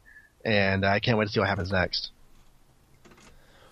Now, what do you got, Chris? You remember last time, Scott, I loved the last issue of this. And this one I didn't like as much as the last one, but that doesn't mean that I didn't think it was awesome. I'm loving this story arc. It's just great. Konam finally comes in handy for something. There's actually a need for, a reason to use him. I knew that was coming. I knew somebody was going to bring that up, that Konam finally redeems himself. Or at least just has a reason for existing other than to just be sort of a wimp. And it was funny because we were talking about, like, maybe, what a feminine Klingon would be to a Klingon, and that would probably be Konam. But no, they don't seem to really be like, what is your problem, man? Well, except that he's in Federation garb and all that. Well, they're not privy to his backstory either, right? Of having pussied out from the, from his home universe's empire to go, be a pacifist. But it seems like, when we watch him interacting with the crew, to us as human observers, we've been calling him Konam the Pussified Klingon ever since he showed up. So you'd think the other Klingons would see him. It's like in Idiocracy when the main character opens his mouth and they're just like, "Whoa, dude, what are you, dude? What's wrong with you?" But what I liked is David's still alive in this. I kept thinking they were going to kill him off because to keep the symmetry. There's still a chapter left. Oh yeah, it's still going. But David had his chance where he was like trying to talk Kirk into he's like, I could sacrifice myself, and Kirk. And notice he still calls him Admiral Kirk though. He keeps referring to him as Admiral Kirk, so he's not really acknowledging him as his well. Technically, he isn't his father, but at least he doesn't call him Uncle. Yeah, and then talk about what it'd be like to go off and mate with him, Uncle Jim. I want you to show me around the Enterprise, because this Captain Kirk is much better than the Captain Kirk from my universe. There's something else you don't. There's something else you don't know about the Mirror Universe as far as that goes. Everyone's got the gays, except for the gay people who've got the straights. It's wacky. We're going to the stadium right now to watch Liberace battle Michael Jackson, and they're the two greatest warriors we've ever had. Anyway,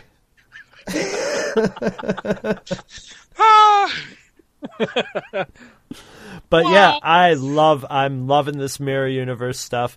The art's a little wonky, but I'm so used to it now that I think this one's no better or worse than the other ones as far as the art go. I kind of enjoyed, except for the colors, like you mentioned, Scott, the big 2-page layout of all the ships. That was nice little 2-page spread, right at the beginning. This is my favorite part so far of all the DC Star Trek we've read. I love how I don't know if they just felt free to do it or were able to do it or talked to Paramount about it, but I like the fact that Spock is, back as a functioning character. Star Trek 3 be damned, or what's happens between, is whatever's going to happen in Star Trek 4 be damned, I guess I should say. Well, there was a nice thing in the letters or it can page go to the devil.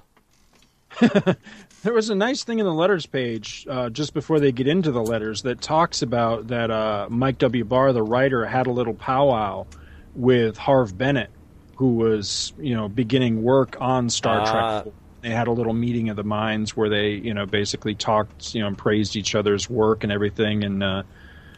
And you kind of get the feeling by the article that maybe Harv was trying to steer him in certain directions or give him guidance or whatever, so that hopefully, whatever they wrote in this interim period would end up matching up with Star Trek 4. Mm-hmm. I'm still curious how that's going to play out because I just don't remember. I don't even remember if I was honestly still reading the title at the time that Star Trek 4 came out. I think I was, but if I was, I just don't remember how this ends up meshing up. So that'll be curious to see when we get there because I'm digging this. I really like this interim period. I don't know for the life of me why I wasn't buying these when these were coming out, when I was buying comics, because I just can't imagine why I wasn't buying these.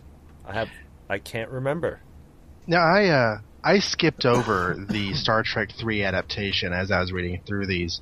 In the comic version, are there references to other continuity stuff they've been doing in the comics, or is it pretty much just sticking to the movie? Straight up movie adaptation. It's pretty much, yeah. There was one or two little bonus scenes, but they didn't amount to much. I mean, the novelization gives us quite a bit more stuff, as I recall. Yeah, I'm a big fan of the Vonda McIntyre novels of 2, 3, and 4. Yeah, but see, that ends up contradicting some of the stuff that Mike Barr wrote, during this run as well. So, but yeah, he didn't use any of her little DVD extras, if you will. He pretty much used his own. But off the top of my head, I can't remember what they were, but there was only one or two of them, and they didn't really amount to much. It's pretty much the movie. Now, one thing I did notice that I thought was a nod to the novels is there is an earlier issue where Sulu's, internal monologuing about how he was up for his own command before all this shit went down. And I thought that wasn't referenced in the movies. I thought it was a nod to the Vonda McIntyre stuff, or maybe it was a scene that got dropped on the editing floor. I don't know. I think it was part of the one of the scripts somewhere along the way of Star Trek 2. And I don't know if it just ended up getting lost, or cut or whatever. But it seems to me I've heard that story before. That was going to be one of the many, subplots of Star Trek 2, and I think it got just kind of left behind somewhere. And I don't know that it even ever got filmed. But that may be where he drew that from. I had a couple quick notes on this one. Like Chris, I liked this chapter a lot. I liked it because it was a lot of action. It made the synopsis nice and fast because you didn't have a whole lot of he said, she said. You had just a whole lot of, okay, let's shoot this up. Let's go here. Let's do this. Yep. Let's do that. And I really liked that. It made the synopsis very, very easy to write. However, as much as I like the action and all, this so far was one of the more nitpicky-worthy chapters of this, because there were a lot of things that happened in there that I kind of had a little bit of problems with. But before I get into that, on page 3, I really like where they realize that they're getting shot up pretty bad, and Kirk turns to Saavik and he says, "Saavik, we're over our heads. Get us out of here." That's almost exactly the same line that Saavik says right in the beginning of Star Trek 2 when she realizes that the Klingon the Klingon battle cruisers are coming at her during the Kobayashi Maru. She says, "We're in over our heads. Get us out of here." So I really like that. I don't know if it was an intentional nod, but I just happened to catch it. I'm sorry, I couldn't hear what you were saying. I was looking at her cleavage again. What was that? Now, I don't know. You guys can judge if you think this is too much of a nitpick, but maybe you could chalk it up and no prize it to the fact that the Excelsior is a much bigger, much more advanced prototype than any of the ships that it's fighting against.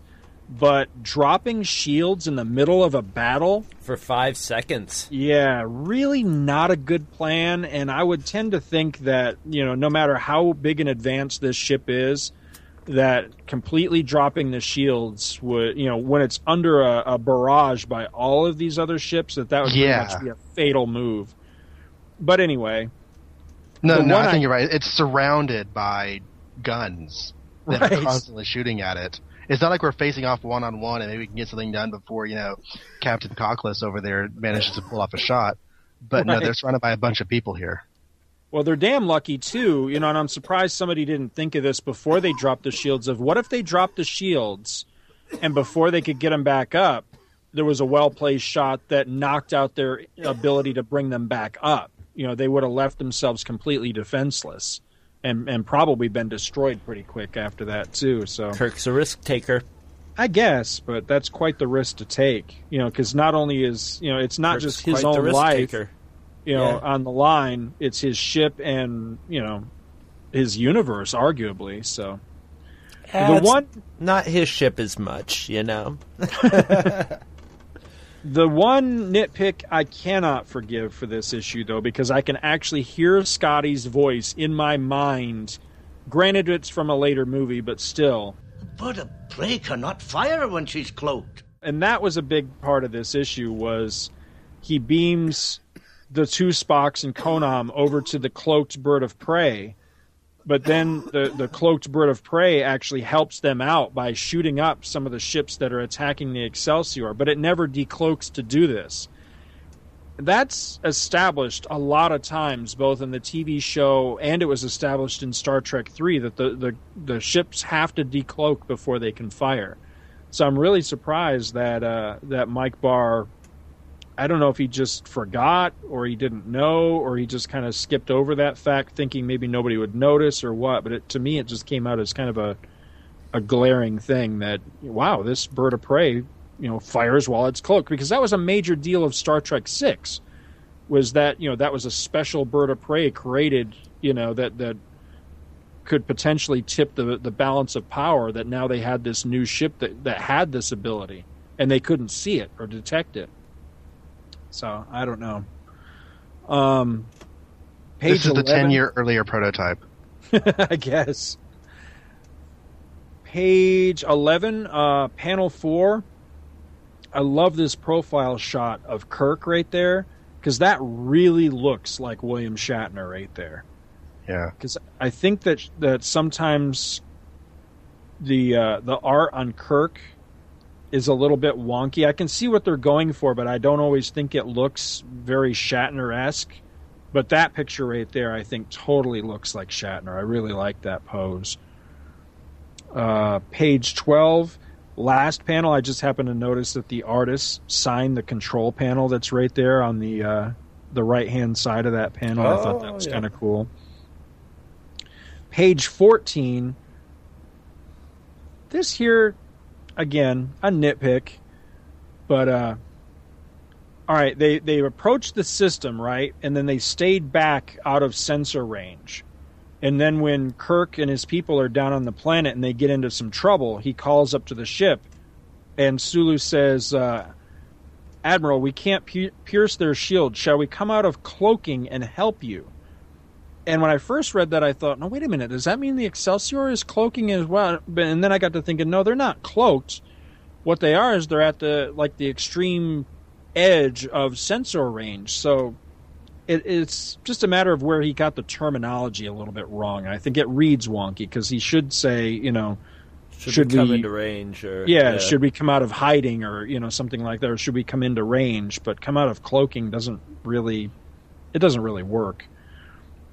on page 18, again, and this may be me bringing a little bit of baggage from later Star Trek incarnations, but I thought it was odd that the Klingon Emperor says, if it turns out that these guys are not telling the truth, prepare 3 caskets should they fail the test. And I'm thinking, does that seem odd to anybody else? I would think they would just toss the corpses to their pets, those lizard things.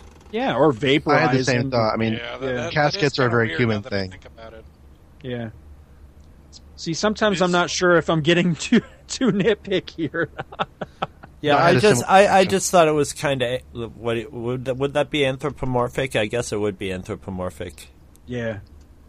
Okay. Konam. Suddenly, I like him in this issue because not only does he man up, he grows a pair. I think there's something going on with him. I think that he's secretly a shape changer in disguise. Like maybe he replaced the real Konam. Because if you look, I'll give you guys time to get there. Page 20, 4th panel,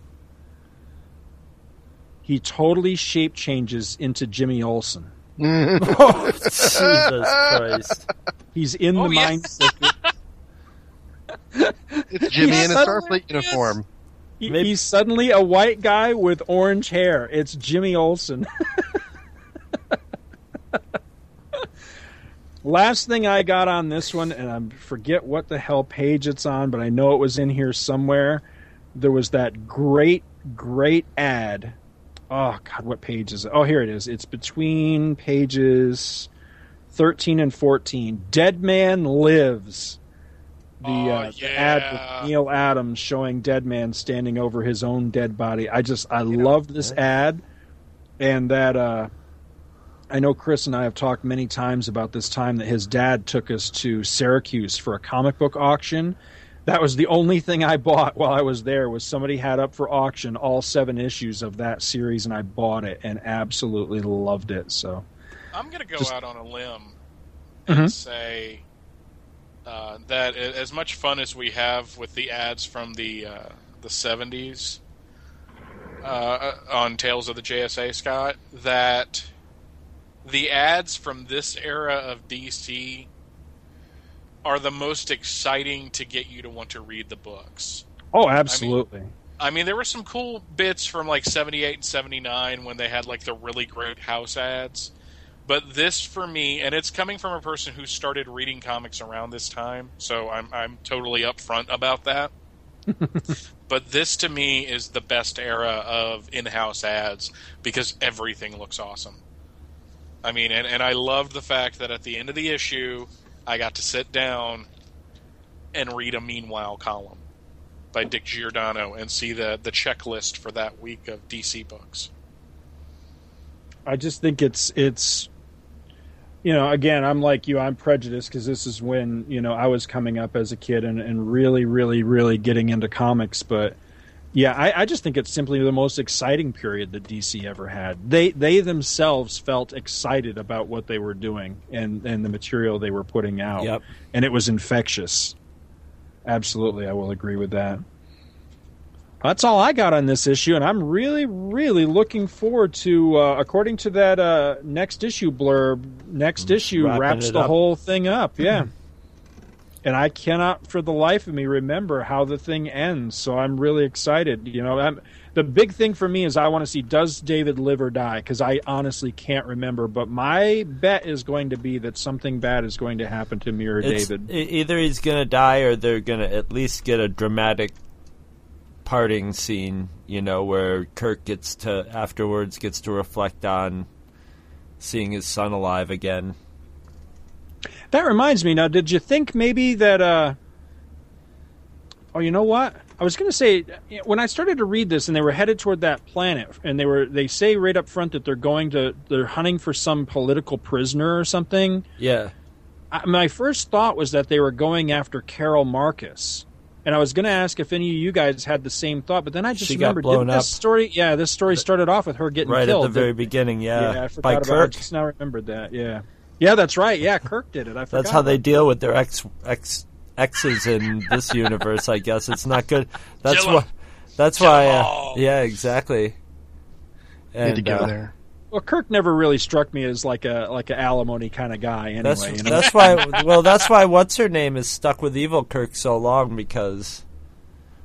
Oh, I can't remember her name. The one Marlena? you think Marlena, the one you think is skanky, Scott. She is 10 times skanky. I'm telling you, she's skankalicious, if you ask me.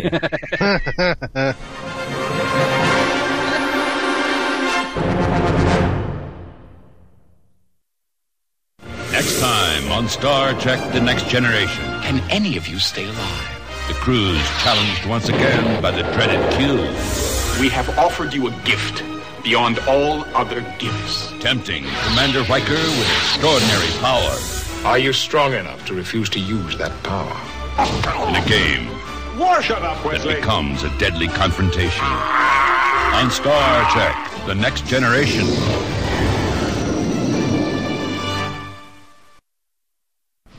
hello, ladies. Listen to your man. Now listen to me. Now listen to your man. Now listen to me. Sadly, he isn't me. But if he stopped downloading lame-ass podcasts and switched to Two True Freaks, he could learn to sound like me. Look down. Back up. Where are you? You're on the Enterprise with a man your man could sound like. What's in your hand? Back at me. I have it. It's a long box filled with comics that you love. Look again. The comics are now episodes. Anything is possible when your man listens to Two True Freaks and not lame asses. I'm on a tauntaun.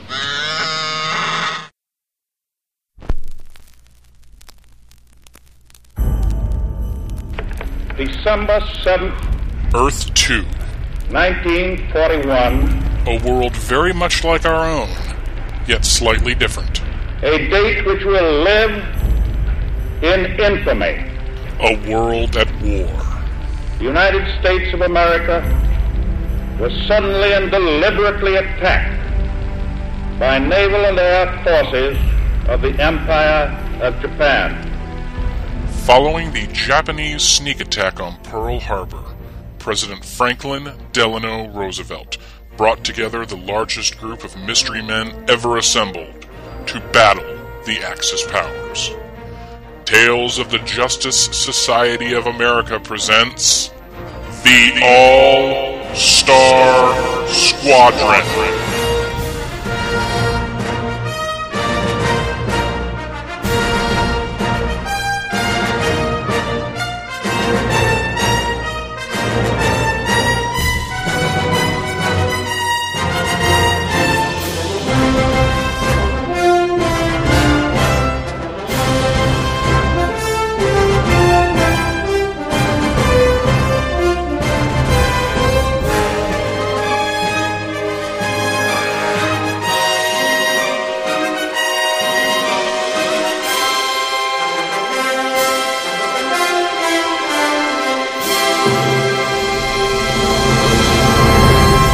The Tales of the Justice Society of America, every Friday at twotruefreaks.libsyn.com.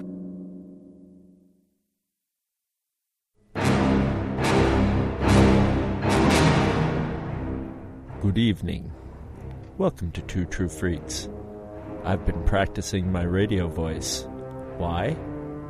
I don't fucking know. Well, anyway, we're back with Star Trek The Next Generation. And that was damn sexy, sir, let me tell you. I was about to say, my panties just dropped. Yeah, I've got to adjust over here. Hold on a second, guys. Okay, I'm good.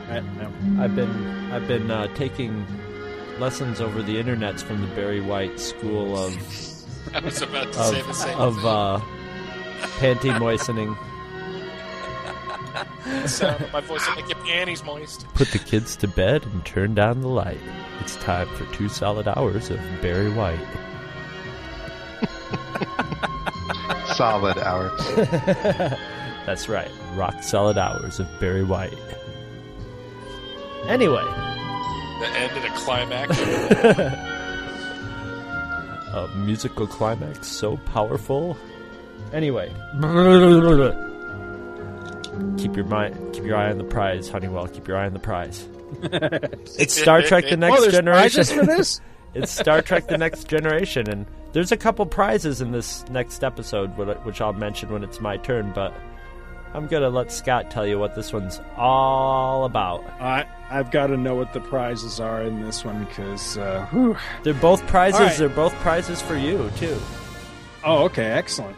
Well, this one, this time around, we are looking at the episode Hide and Q from the first season. This episode originally aired the week of November 23rd, 1987. And, John, you said you had a trivia fact about that? Yeah, that's going to be the... let me do the math again in my head. Yeah, that's the 24th anniversary of the very first Doctor Who episode back in 1963, which also happened to air the day after Kennedy got shot. So they had to re-air it the next week because they got swamped by news coverage. But yeah, there you go. Wow. So maybe Q is a Time Lord. I would not be surprised because the Time Lords were just crazy. Yeah. There needs to be an official Star Trek Doctor Who crossover, because I know there was that fanfic one years ago where the TARDIS pops up on the bridge of Kirk's Enterprise, but I always wanted there to be an official crossover. John Byrne, are you listening? It's kind of odd that you mentioned that, Scott, because BBC America has recently, I guess because Patrick Stewart's involved, been airing episodes of Next Gen, and they, for a week or two, were airing these ads showcasing the fact that Saturday nights were going to be Star Trek and Doctor Who, and they really tried to make it seem like the two were interacting with each other. They needed to. I want to see those ads. I'm a big Doctor Who fan. I've never really watched the show, but I'm like, yeah, I can see those two connecting, and that would be awesome. Doctor Who is the ultimate he could be the ultimate crossover franchise, because with the TARDIS, literally he can just be in any universe at any time in any place. So there's no reason why he couldn't show up in any universe that he wanted to, or that the writers wanted to. Look up the old Marvel, I think they were Marvel Premiere or something. Doctor Premiere Who preview, something like that had Doctor Who Tom Baker.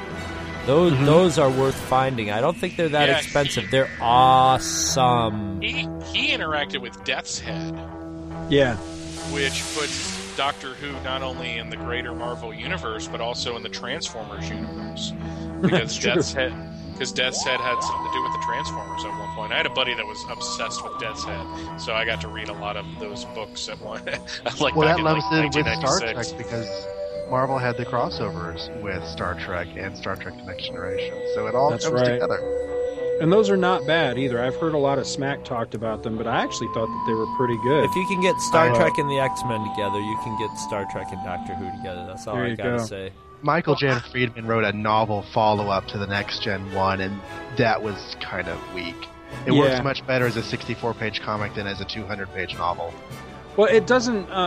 what bugged me about it was that it's supposed to be where the comic leads into the book, but the cliffhanger at the end of the comic, it goes nowhere. It does not connect to that book at all. I thought the book was nah at best.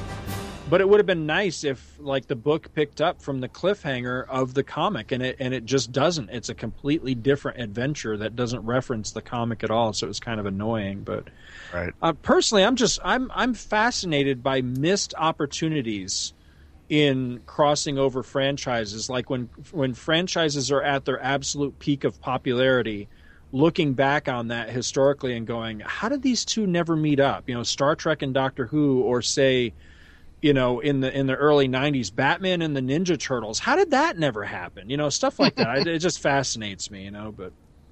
If you can have Scooby-Doo and the fucking Globetrotters... Yeah. Then why can't you have... Scooby-Doo teamed up with everybody in the 70s, man. Phyllis Diller. Shit, you had Peter Parker met the not ready for primetime players. How did Scooby-Doo and Star Trek never cross over? That would have been awesome. Because Filmation and Hanna-Barbera. Ah, there you go.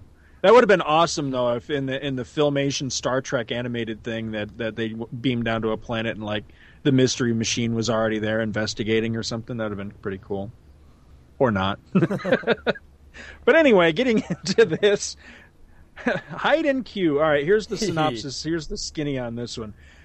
The meddling and troublesome Q returns just as the Enterprise is racing to help a disaster-struck mining colony.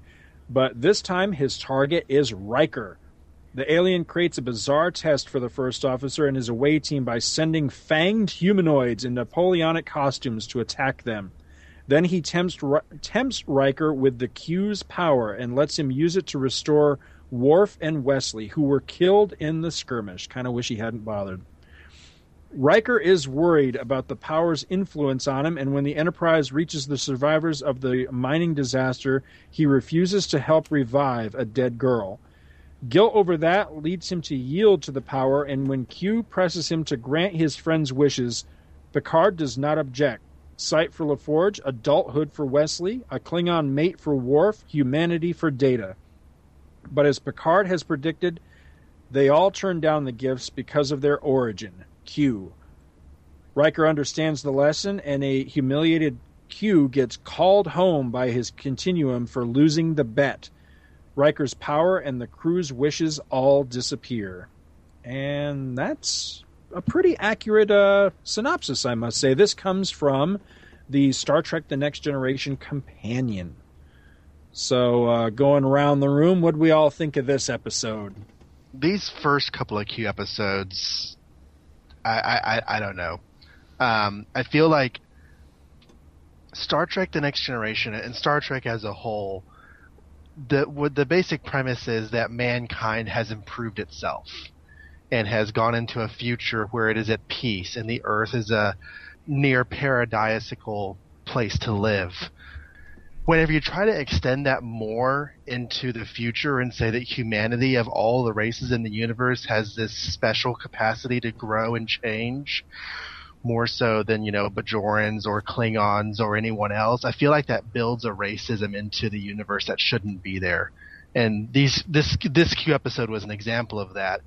That aside, that aspect of it aside, I thought the rest of it was pretty fun, and aside from Riker's booming voice telling you, hey, this is a sound stage, not a planet. I thought it was great. I've got just a couple of quick notes and then a couple, maybe, I hope they don't turn into diatribes, but they very, very well do so. Oh, go ahead, man. This show's all about diatribes. I enjoy this episode as much as I can enjoy first season episodes, because there's always that little bit of wonky feeling about them. I was always a big believer in the fact that the show didn't get good until Geordi got a gold uniform and Riker grew a beard. So, seeing a beardless Riker, I'm like, oh crap, what am I going to be in for? The show hasn't hit puberty yet. I look at Q. If I can compare it to another syndicated series, I look at Q for Star Trek is what the character of Amanda was for the Highlander series. I don't know if any of you have ever really watched Highlander, got into it. I tried There was a character named Amanda that was a female immortal that would show up every once in a while, and basically her function was to sometimes literally, sometimes figuratively fuck with Duncan and turn his world upside down. She was kind of a goofy character that was always getting into trouble and always involving Duncan MacLeod into her hijinks. And I look at Q as kind of the same thing. He was the character that showed up every once in a while and just caused trouble for the sake of kind of having a goofy episode. So I don't hate Q, but I'm not a really big fan of him either, and I don't really understand why he has gotten this exalted place in next gen fandom to the point where you're having audiobooks where he and Leonard Nimoy are doing, Spock and Q talking, because that's going to be the most boring goddamn conversation on the face of the planet.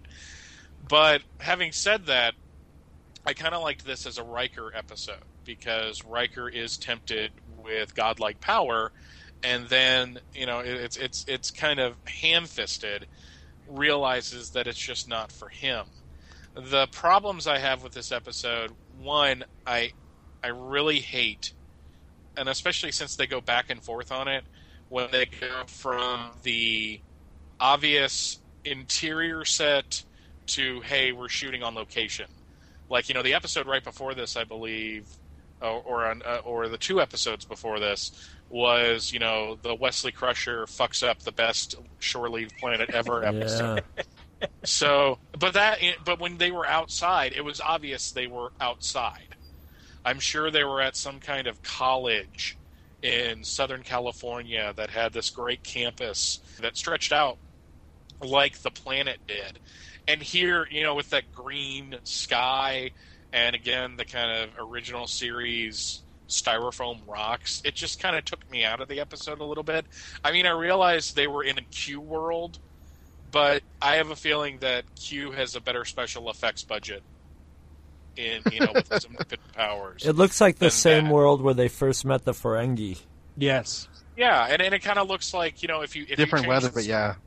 If you change the sky from green to red, it's Farpoint. So you got all that going against it. I kind of dug the dog-faced soldiers. I really did, because I thought it was it was like Q was treating everybody like little toy soldiers almost. So you had, and not like the crappy ones that used to come in the back of comics, but more of, okay, here's your enemy, they're dog-faced, and their weapons aren't muskets like you guys thought. You're not going to have as easy even a time as this as you thought you were going to. But what I kind of liked was how Picard was the father figure throughout the entire episode, kind of wanting to, give Riker like a good, like hard smack on the ass, not in a slash fiction-y sort of way, but more of like, dude, you're acting like a fucking asshole. Cool. And when he goes, whatever you say, Jean-Luc, I'm just like, oh God. It's like when you call your dad by his first name for the first time, and you know how forced and fake it feels. Yeah, to see if you're going to get your ass kicked or not. Yeah.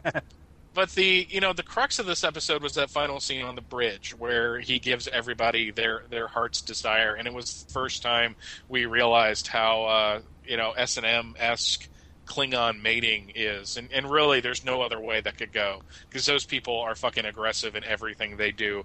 I don't have a feeling that they're sitting there reading each other. I mean, even though in a later episode Worf is telling Wesley about love and how they read poetry. Well, I was going to say they could be the opposite of the Pon farr, where they get all gentle and nuzzly. But no. But I mean, seriously though, hasn't everyone dated a girl like that at one point or another? What, that one likes it kind of rough?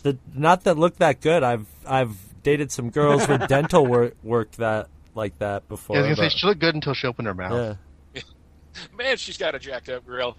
But, Data refuses the gift. Everyone ends up refusing, but Data even refuses to entertain the notion, which I kind of dug. But I kind of wonder if they want to go back like with the original series where they're, jazzing up the special effects, that maybe they want to have like now the adult Will Wheaton George Lucas into this episode. Because he got a little more buff than Will Wheaton ever hoped to be. Really. Yeah, Geordi noticed that a little too quickly too. Yeah, what I'd rather, if they were going to George Lucas anything though, rather than put in the adult Will Wheaton, what I'd much rather have them do is, according to the companion here that I just read that synopsis out of, it has a short list of the guest cast. It says, guesting as Wesley at 25, it says William Wallace. And I got to thinking, isn't that the name of the guy from Braveheart? Freedom! Of course, also putting in dewbacks and tauntauns in the background. That'd be awesome. But it kind of got me to thinking. It kind of got me to thinking about my feelings about Wesley as a character, because are they strong sexual feelings? No, I like him a little more. Butch. No, wait. Oh God. Not that there's anything wrong with that, Michael. It's okay. But seriously, Star Trek fandom in general fucking hates Wesley, and this show. Sign really me up. My hand is raised, by the way. Yeah, I was about to say this show really is no different in that respect, but because I was basically Wesley's age as the show was progressing, I actually had that, I guess the intended effect of is that this is a character that younger kids can kind of glom onto. I found him annoying, don't get me wrong, and we would constantly joke about nanites amongst my friends who were into Next Gen. But I kind of like seeing Wesley around because it is for me because I still have that childlike mentality in a lot of ways, but especially here, that it's like, okay, here's a kid running around in the Enterprise. Ooh, I'm a kid. I'd like to run around on the Enterprise. So my hatred for Wesley is not as strong, and I don't really hate the character, but Jesus Christ, he was annoying in this episode. Yep. I mean, oh God, it's like Scott said, keep him dead. He was going to kill me? Because, in some episodes he was kind of cool, and then in some episodes, not so much, really. I'm with Starfleet. We don't lie. I think Wesley didn't become a really decent character until he put on an official Star Trek uniform instead of I was just going to say, we were talking about doing the George Lucas thing. One thing that would help this episode 110% is if somebody'd go back in and digitally take out his gay pride sweater, which actually that's not my term. That's actually Will Wheaton's term himself for that sweater. And once I saw this episode again, I was like, oh my God, that's he's what right. He means, yeah. Yeah. And then I got what he was talking about, because that book that he wrote is absolutely fucking hysterical. But at the same time, I just enjoyed the shit out of this episode. All the problems I had with it, all the annoying things about it, I just really kind of dug sitting down and watching it again, because I literally haven't seen it since it first aired. Wow. When I was still half-assed paying attention to the series, because I kind of fell in and out of watching it. And it was just kind of cool because, and I have to say, it was probably because it was one of those, every Tuesday from 8 a.m. till 10 p.m., Sci-Fi just shows nothing but Next Generation. And I was off like 2 Tuesdays in a row, and my Tuesdays were consumed with Star Trek The Next Generation. So there was a lot of that kind of coloring my perceptions of the episode, but I just had a ball watching it. I like this one a lot in certain ways as it starts, but by the end of it, I don't know. There's something about it that just bugs me, and overall, it's not one of my favorite ones. But I'll quick run through a few notes I had, because I've got a couple nitpicks and things like that. Right off the bat, there's the part at the beginning where Picard gets left behind, and he's on the bridge, and he walks trying to go into a couple different doors, and none of them open. And he goes over to the turbo lift and almost runs into it, and then he puts his hand out, and the doors won't open. And he actually calls to turbo lift control. And I'm thinking, are you fucking kidding me? Is there really a turbo? I mean, why is that not computer controlled? You're telling me that they pay some dude to sit somewhere on the Enterprise and actually run the turbo lift tubes? Or whatever? I thought that was completely ridiculous. And then there's the part where Tasha gets sent back to the ship, and she's in the penalty box. And there's this weird pseudo-sexual scene between her and Picard. Yes. And she even says to him, "Oh, if you weren't the captain." And I'm thinking, what the fuck? I have never caught that line before until this viewing, and I was like, oh my God, who on this ship has she not fucked? Well, it was just, Wesley. all right, they're both on duty. They're both on the bridge. And she's pretty much admitting that, if you weren't the captain, I'd probably bang you right now. And I'm thinking, all right, that's completely inappropriate, even in our time. But and does he take a half step closer to her before? He starts getting creepy. Yeah, he does. He totally does. As soon as he gets creepy, and that's when Q pops in and is like, hey. Before the end of this season, there will be an episode where she reveals that I never had a father, but if I had a father, I hope it would be somebody just like you. And she's talking about Picard. And I'm thinking, okay, that makes this episode that much creepier. That moment between them that much creepier. So, yeah. I think Tasha just has sexual confusion out the wazoo. It occurs to me, though, that if we were going to do more George Lucasing of this episode, maybe putting the Hanson brothers from Slapshot onto the bridge, into the penalty box, and have Picard walk up to one of them, and I'm watching the fucking show! Oh, that would be awesome. You guys are Hansons. Fucking machine took my quarter. Who are you? Reg Dunlop, the coach. Grab your freaking gear and let's get going. Machine took my quarter. He's got a terrible, or that guy walking down talking to Picard. God, he goes into that penalty bag. He had a terrible masturbating problem. he pries open the like meeting room off the bridge, and they're in there playing with their slot cars. Oh, you cheap son of a bitch. Are you crazy? Those guys are retards. I got a good deal on those boys. The scout said they showed a lot of promise. They brought their fucking toys with them. I'd rather have them playing with their toys than playing with themselves. They're too dumb to play with themselves. Now, they call the enemy soldiers, the ones that Q whips up in the French uniforms, they call them animal things. Now, how exactly do you distinguish between an animal thing and an alien? Because, the Tellarites are fucking pigs. So, I know what they're going for. They look like Tellarites. Yeah, they do, actually. I mean, the Tellarites are some of the founding races of the Federation. They should be able to get used to the whole animal thing. Yeah, so, I mean, if you live in a world that's populated by animal things that you just call aliens, then I don't see... It doesn't make any sense. It's a little wonky to me. Yeah. All right. As much as I think this episode is a big pile of meh for the most part, it does have one huge redeeming quality. This is probably one of your presents. Yes, and this is where we get to see Wesley Crusher run through with a bayonet. Yep. I love it. I watched it over and over and over again. You get to see it actually. It actually pierces him. It actually comes through and is all bloody. And I was watching that going, this is just a little present for Scott, but it gets wrestled right away from him.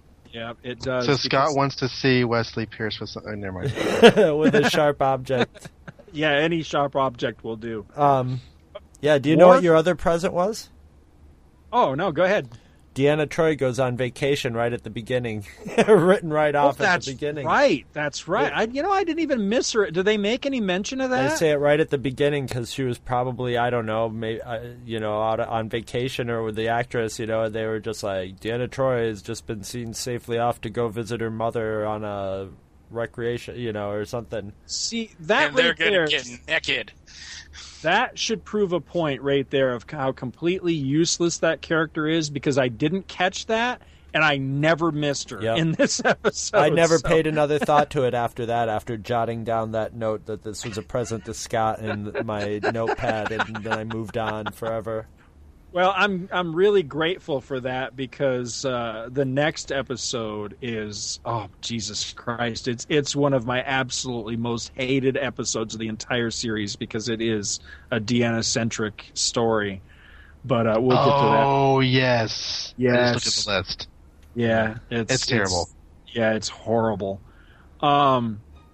Worf makes some comments that seem very odd and kind of, well, I'll just say odd, because if you look at it from a later perspective of the things that we would come to learn about Worf and his people and Klingon history and all that, he says something about the woman that's presented to him by Q. He says something to the effect of she's from a world now alien to me, or something to that effect, and it makes him seem almost like the Klingons got conquered and he's like a defector or something from it's almost like they borrowed the Konam story for Worf to a certain degree. He almost seems like maybe he's cut off from his people because he is in Starfleet or something. And we'll see other Klingons eventually that do kind of look down their nose at him for being in Starfleet rather than out there with them.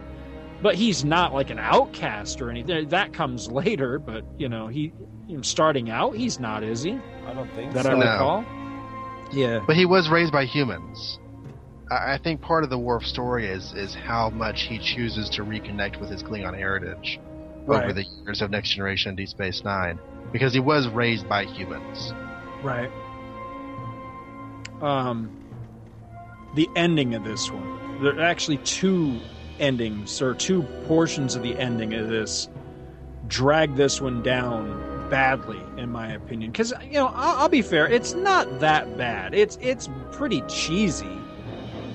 it's not one of my favorites, but it's going along pretty well, and I can forgive a lot of the other wonkiness. But the way this one ends, there's two things about it that drive me nuts. For one thing, Riker learns his little lesson, his little morality tale at the end of it, and he's like, gee, I've been stupid, Captain. So they end up flying away at the end, and they're all kind of yucking it up, and Riker sits down in his usual place, and Picard is pretty much like, you were completely insubordinate, but that's okay. And they just fly, and I'm thinking, no, when he says I've been an idiot, Picard is just like, agreed.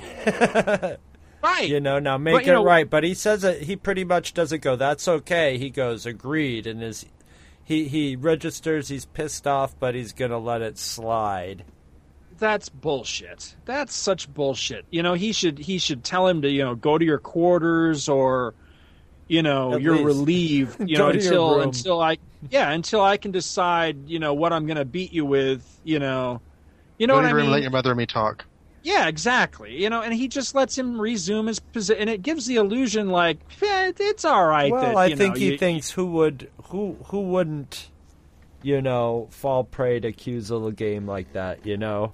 Maybe he was That was the impression I got. Riker was sort of forced into using his powers at first in order to trick him into tempting him into him. But I mean, they're still in a quasi-military service. There still has to be discipline maintained, and when you just let somebody get away with being blatantly insubordinate, no, you have to do it for the benefit of the rest of the crew, basically. Right. It sets a bad precedent, and I just don't, at this point in his characterization, I don't see Picard as the kind of guy to just kind of go, that's okay. Yeah, no, he's very uptight at this point.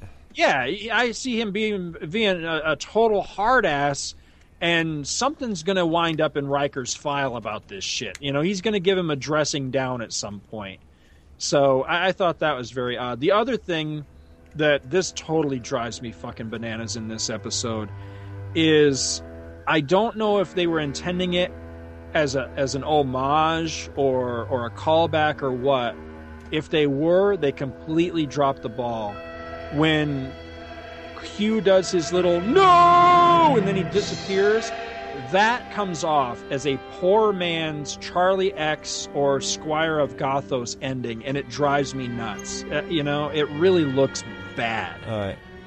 You know what I mean? When we get to me, I'm gonna clean this all over. That's everything I got, so run with it, man. Well, the first thing I'm gonna do is I'm gonna address one of John's points earlier about humanity being, singled out by the Q.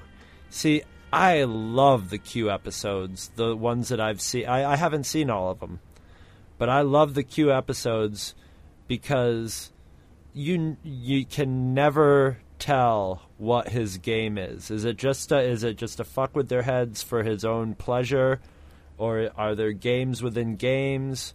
And so I don't trust the whole singling out of humanity thing. He could be playing games with the Ferengi too, and making them think they're singled out. You don't really know. Okay.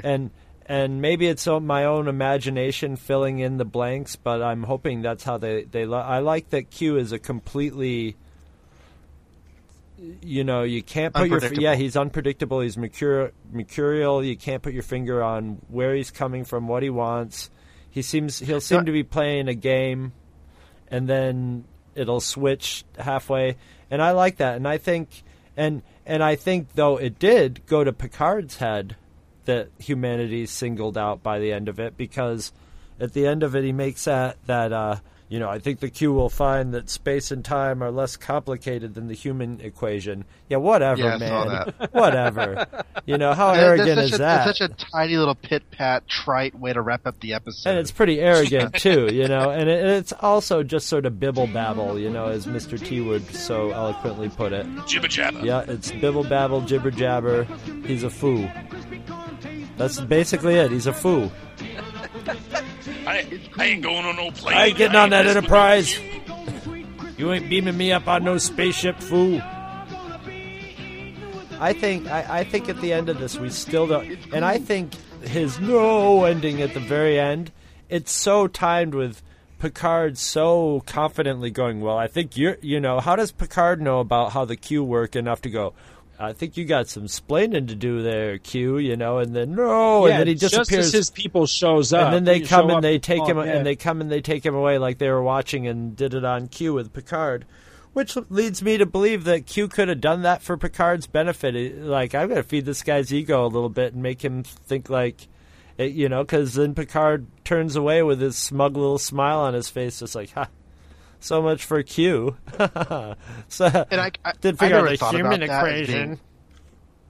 I never thought about that thing about Q. Maybe he's, just playing with Picard and playing with other races at the same time, because that definitely makes it very good in the box. Fits in with Q's personality explanation. It's just the fact that this first season of Next Generation has Gene Roddenberry's blood all over it. Oh, yes. Yes. And I know that that's not what he was going for. That humanity is like, the angelic, standout of the entire universe of alien races. And it bothers me because that viewpoint does not fit in with the rest of Star Trek. And because that means that now Major Kira and the Trill, their growth and their journeys don't matter because they're not humans. They're not the humans. This is the human story. I was happier when it was Kirk's story and not all of humanity's story. Or it could be all of humanity's story, but, come on. It's because we're humans, so we're going to be the center of the, Roddenberry also was like, I want to paint my vision of the future, but at the same time he wanted it to be a commercial success too, so he knows that the humans are going to always fixate on the humans. I did have just a few things that little moments that I pulled out of the episode as we were going through.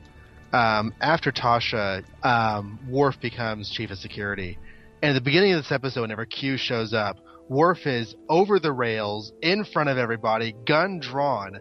And then Tasha starts to move. I know that you know somewhat about the behind-the-scenes things of the shows and all that. Do you know if Michael Dorn ever busted his ass doing that maneuver? Because it looks very clumsy. You know what I mean? He does it in several episodes where he does that kind of flailing feet jump over the rail, and it looks a lot of times like he just barely retains his hits the ground. Yeah. And I've always wondered if he ever, if there's maybe a clip out there somewhere where he fucked that up and really hurt himself or got busted up, because it looks like that would hurt if you did, I haven't heard of any such story, but I imagine it's a lot easier now in the first season before he gets the bodysuit that he wears in 3 through 7. That's true.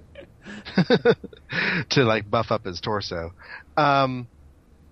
Q is, I like him as a Next Generation villain, for lack of a better word. I think that the monk scene at the end of this episode, while it might fit in with an overall view of Q because we have things like the Robin Hood episode and other totally crazy ass shit that he pulls later on, but in this episode, John Delancey mainly plays the character straight. And whenever he shows up in that robe, and he goes totally into cheese mode, to me, that's when the episode just jumps the shark. It just goes completely off the rails. And he's like, I forgive your blasphemy. And I'm like, I just want to smack your face. But whatever. I think you're supposed to hate him. I think you're supposed to think that he's just like, fuck this guy. I kind of dig him all the way up to that point, though. I mean, I think that he's doing something kind of interesting with Riker. I think that Riker's journey in this episode is notable. And then he shows up as a carnival freak at the end, and I'm just like, what the hell are you doing? Yeah, I got your back then. I have the same problem with this one. It's the end of this one, from like the last commercial break forward, where it just, it degenerates into just cheese mode. Yeah, it's a good episode with a really bad ending, but not my favorite Q episode by far. Do you think it was just too soon for Q to come back? I'll buy that. I think you're absolutely right, and I think they should have developed the character a little further and kind of worked it out in the writer's room before they did bring him back. Because he was kind of a godlike figure in Encounter at Farpoint, and then he just turned into freaking Mr. Mixshes-Pitalik that Picard had to make, say his name backwards at the end of every fucking episode so it'll go away. Right. Which is why that's a good analogy. Which is why now the more I see Q, the more I just am annoyed with the character. See, that's my problem exactly, is I don't, I caught a little bit of shit about something I said about Q when we reviewed Encounter at Farpoint, because I think I created the impression with the listeners that I really hate the character. I don't. I like the character a lot. As a matter of fact, for the longest time, Encounter at Farpoint was my favorite episode. For a long time, I just felt like they never did one as good as that one, because for one, I liked all the parallels with Star Trek the Motion Picture, but also I liked Q. But your analogy of Mr. Spitlick is spot on, because he became a joke. In that first one, I think he's a legitimate scary threat. Yeah, especially when he's on that throne and leering at them and towering above them. Yeah, and just basically, he's as much as a threat as whatever is going on in Farpoint Station. And it's where they tried to establish Picard as like the New Deal version of a Starfleet captain, right? But he was kind of freaking scary because he could do anything. I mean, he froze that one poor crewman on the bridge, and he had to fall over, and went through the whole. That guy history. died, didn't he? They saved him. Okay. But there's a one-off line that says something to the effect of, we got him down to sickbay and he's going to be okay, or something. Yeah, it's referenced when they come back from the first commercial. I mean, really and truly, after this, the only awesome thing Q does, and I hate to jump ahead because I know you guys are trying not to do that, but the only awesome thing that Q does is bring the Borg into awareness of the Federation. It's funny you mentioned that, because I was going to say that for the longest time I had maintained that's one of the reasons that the series finale, All Good Things, never really worked for me. I've heard a lot of fans really praise that. They call it one of their favorites. They think that the series really went out on a high note.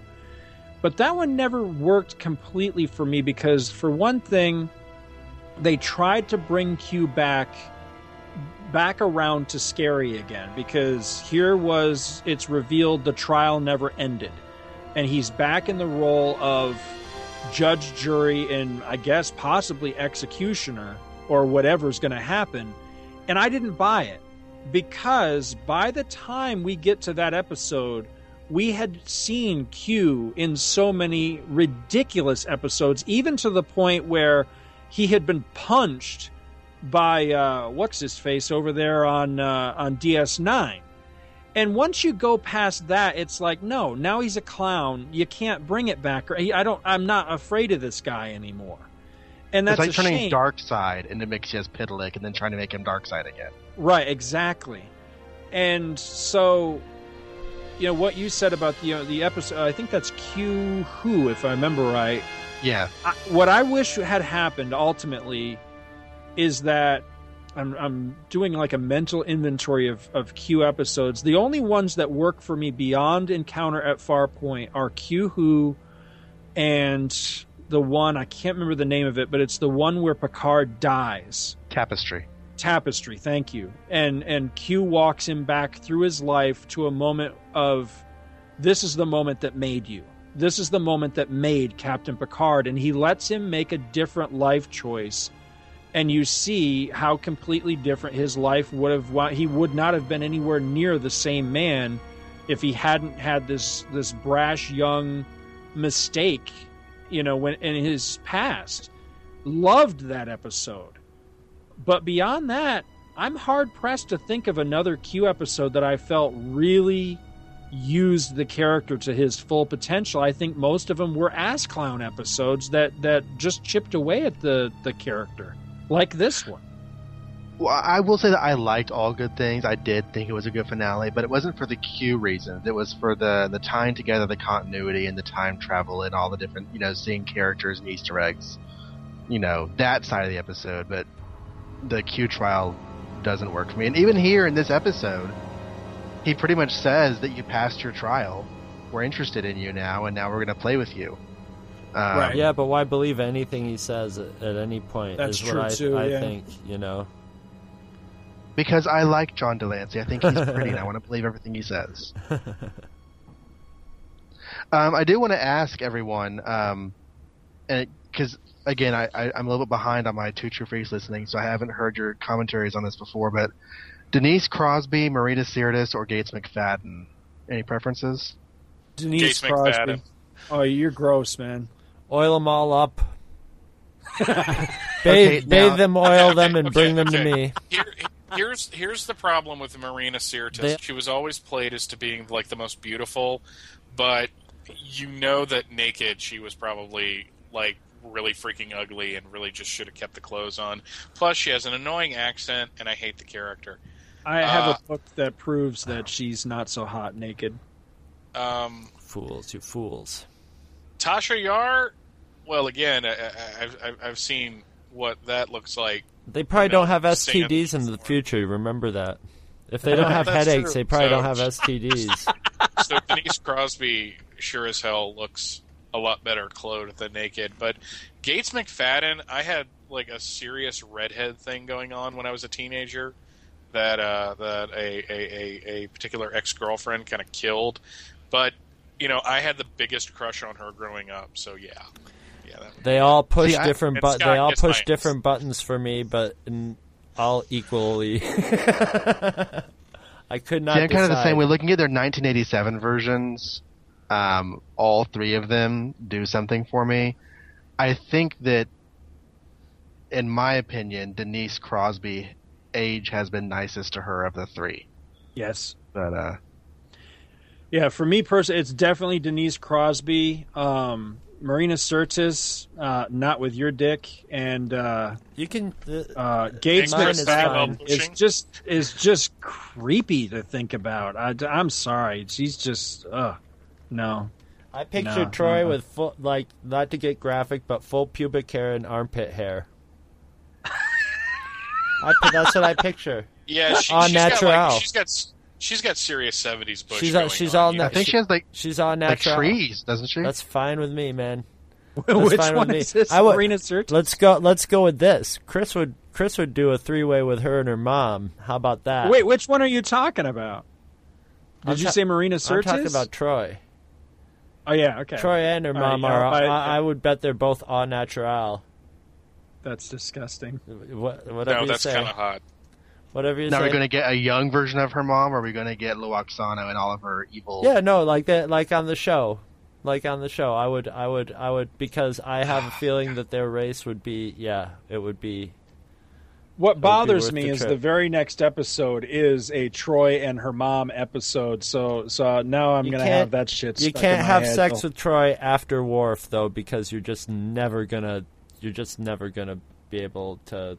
Yeah, he's gonna hollow her out with Thanksgiving turkey. It's gonna be, she's not good. The bar is gonna be set way higher than any. You're gonna have to like strap like 3 boards to your ass. You're gonna be taking you better take some space Viagra and steroids just to even get into the wheelhouse of. Well, here's another episode I can't play in the house. Scott, what are you talking about? Kirk would be the only one with confidence to go after a Klingon.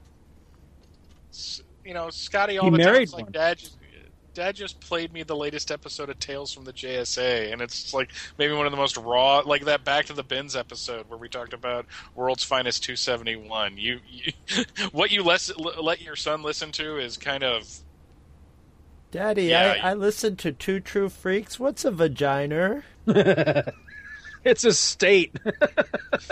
It's just below Pennsylvania. It's a state of mind, son. A state of mind. It's a state just south of heaven, and. No, but you had said about Kirk bagging a Klingon in those Shatner books, the ones that he wrote, or. Well, no, I'm saying he would. I'm saying he would follow. I'm saying he would have sex with a girl. He would be confident enough to have sex with a girl after a Klingon and be like, "Am I hurting you, honey?" Are we talking about Troy after Worf? Yeah. Okay, talk about most awkward romance ever. Yeah. And Riker still wanted that shit, too. Riker married her. I think Marina and Jonathan really wanted that couple to get back together. I don't think Marina Sirtis was too fond of the Worf romance. That's what I've heard, yeah.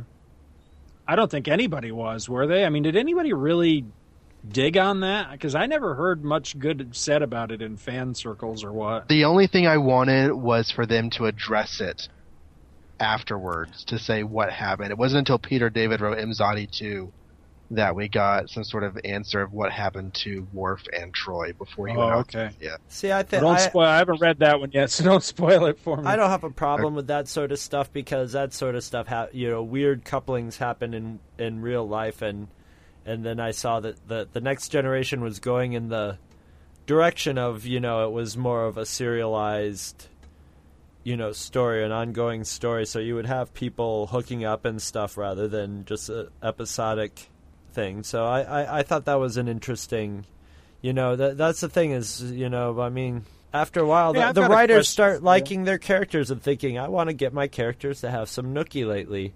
And, at first, it was probably male writers getting all the female characters, and after a while, all the male actors were probably like, when does Worf get to get a little bit? Scott, real quick before your question, have you read the first Imzadi book? Yeah, I did. It's been a long time, but yeah, I loved it. I thought it was great.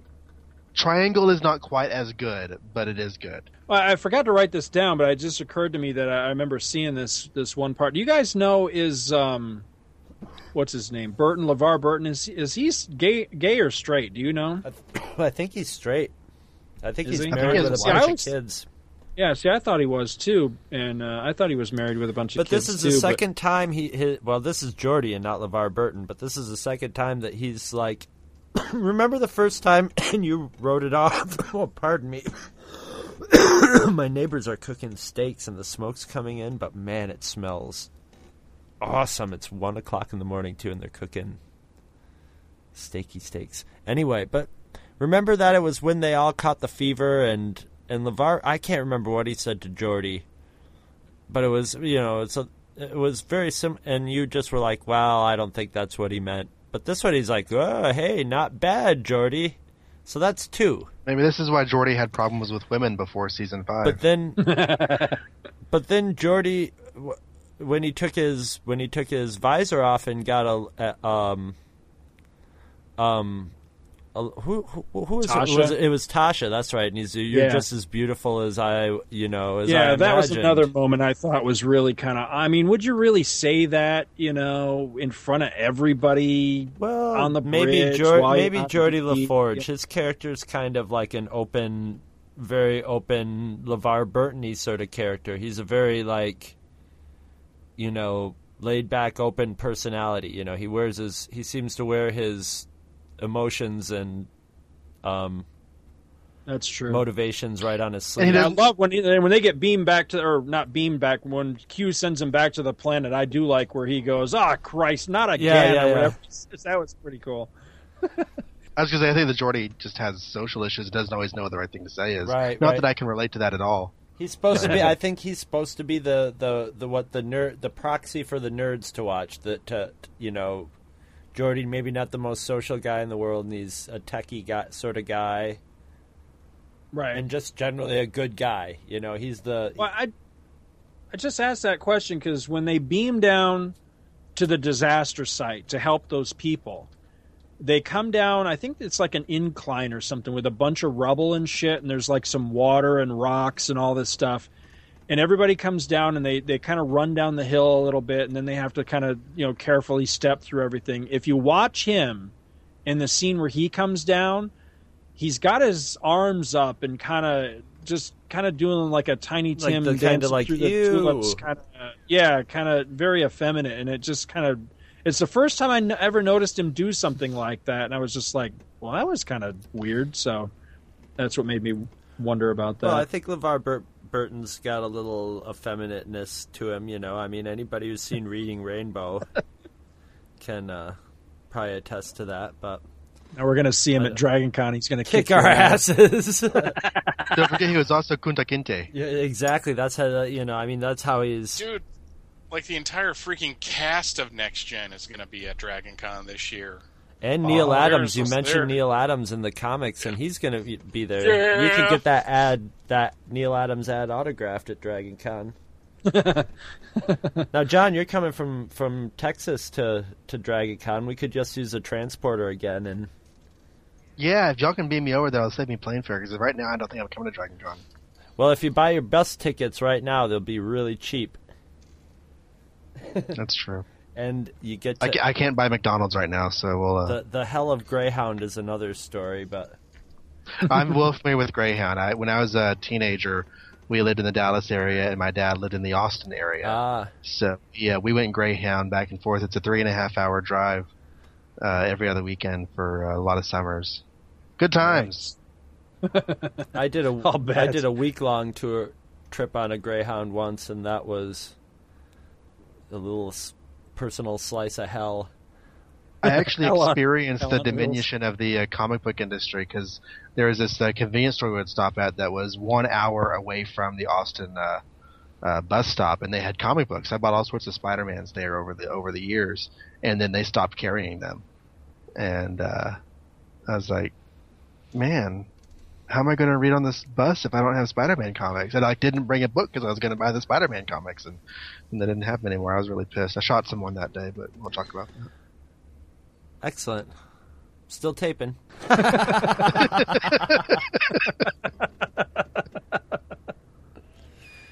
that's good. We got it down here that you are coming to DragonCon. And no, he is coming, or he's not? No, he's not coming. You said. No, he's hawking everything he owns and coming to DragonCon. When is That's it? what I got out of all of that. I don't know what you guys got out Chris, of it. you're creeping me out about wanting John to come to DragonCon. I mean, I'm trying to dude, drag it's okay. everybody there. Drag everybody on to DragonCon. When is it? What is it, like September? It's over the Labor Day weekend. So you get Labor to, Day weekend? Yeah, you get to miss the Jerry Lewis telethon. Come on, that's worth it in itself. That's true. Where? Atlanta, Georgia. Atlanta, Georgia. Hot Atlanta. Okay, if I can make it happen, I'll make it happen. You can make it happen. There will be Waving two financial fingers. aid coming in from the government that time. I might be able to do something about that. If you can get there on the government's... It'll be the government's money, it'll be my money, but you know, 6 years from now. Yeah, exactly. But, I don't know. I think we're wrapped up. I don't think we're we wrapped forgot up to do- at yeah. all, man. I have my Star Trek computer here, hopefully working a little better than the transporter earlier, which reminds me we got to call up the janitor to take care of that mess over there before... Yeah, let the dog eat it. It's who's buying me new shoes? Okay, I'm firing it up. And we have... Ooh. Well, this is definitely in the third season. It just spit out number 75. Number 75. We may have already done that one. Oh, no, we have not. No? I believe, if I'm not mistaken, Chris, I believe this is the one episode you have never seen of Star Trek. This is The Way to Eden. Is this the one? This is the only Star Trek original series that I have never seen.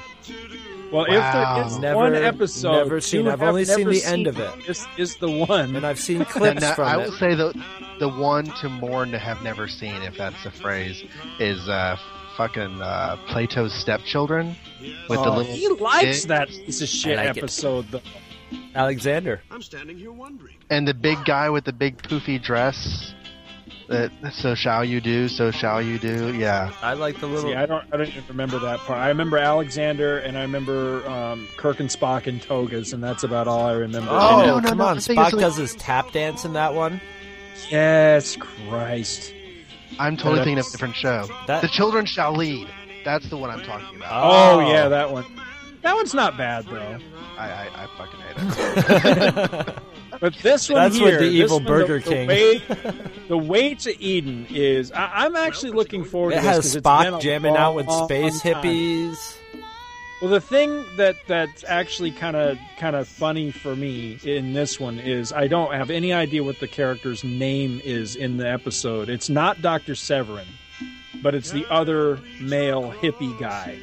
is the guy, I'm pretty sure, that in the Blues Brothers tells John Belushi it's going to be hard to eat corn on the cob with no fucking teeth. I'm pretty sure it's the same guy.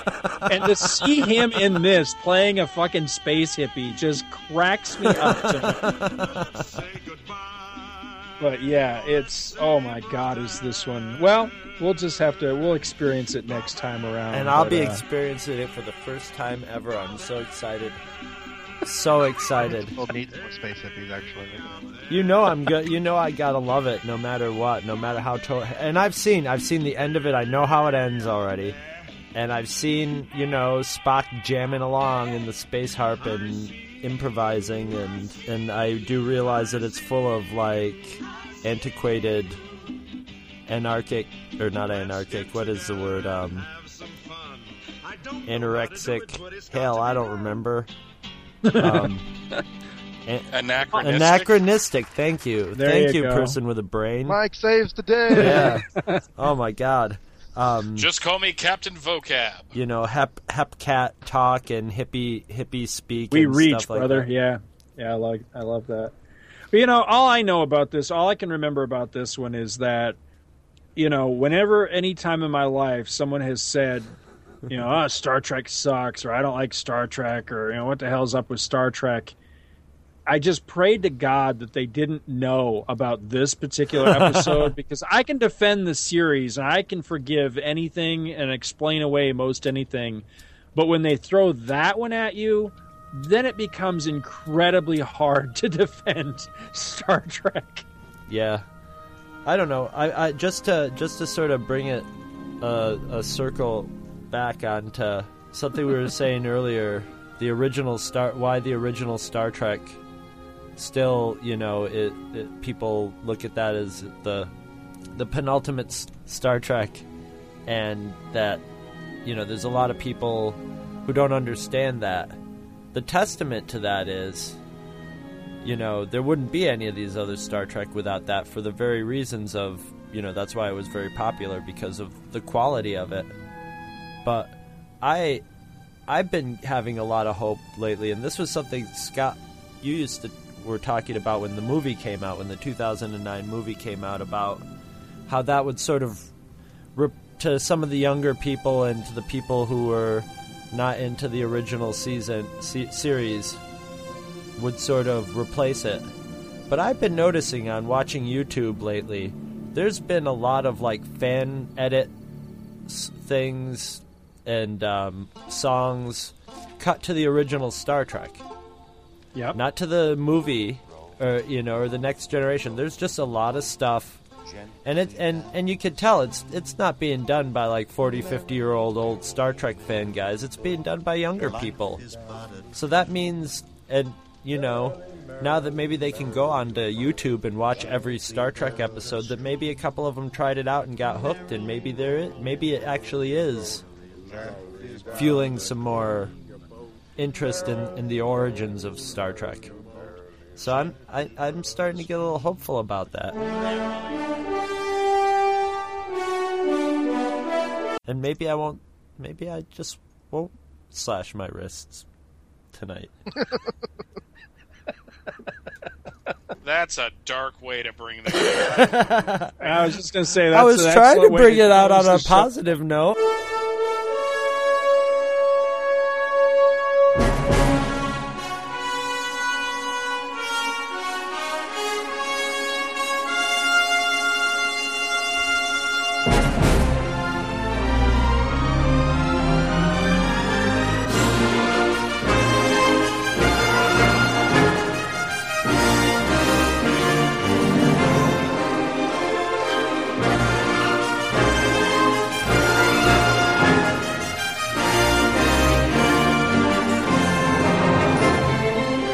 Visit our website at twotruefreaks.libsyn.com. twotruefreaks.libsyn.com is spelled TWOTRUEFREAKS.libsyn, which is LIBSYN.com. You can email Two True Freaks directly at twotruefreaks@gmail.com. You can find me, Scott Gardner, both on Twitter and Facebook. My name is spelled SCOTT. GARDNER. Two True Freaks is a very proud member of the League of Comic Book Podcasts. For more information, visit comicbooknoise.com/league. We are also members of the Comics Podcast Network. You can check it out at www.comicspodcast.com, where you can hear our new episodes when we put them up. Thanks for listening. Join us every Monday for new episodes of Two True Freaks. Did you know you can sponsor an episode of this or any other of your favorite Two True Freaks affiliated shows? That's right. Simply click the PayPal link on our website, donate any amount at all, tell us which show you're choosing and what message, if any, you'd like us to read on your behalf, and you will be an official sponsor of that show's very next episode, with your message read in the show's opener. It's that easy, and there is no minimum donation. Be a show sponsor today.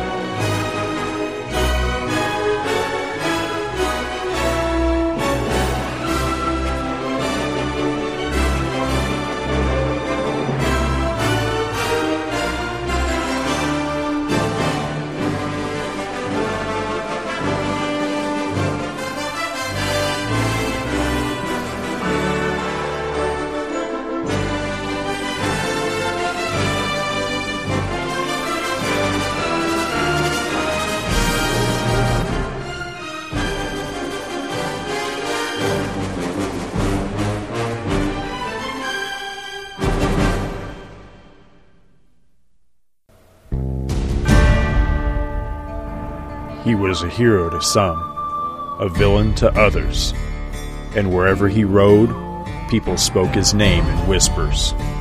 He had no friends, this Jonah Hex, but he did have two companions. One was death itself, the other, the acrid smell of gun smoke.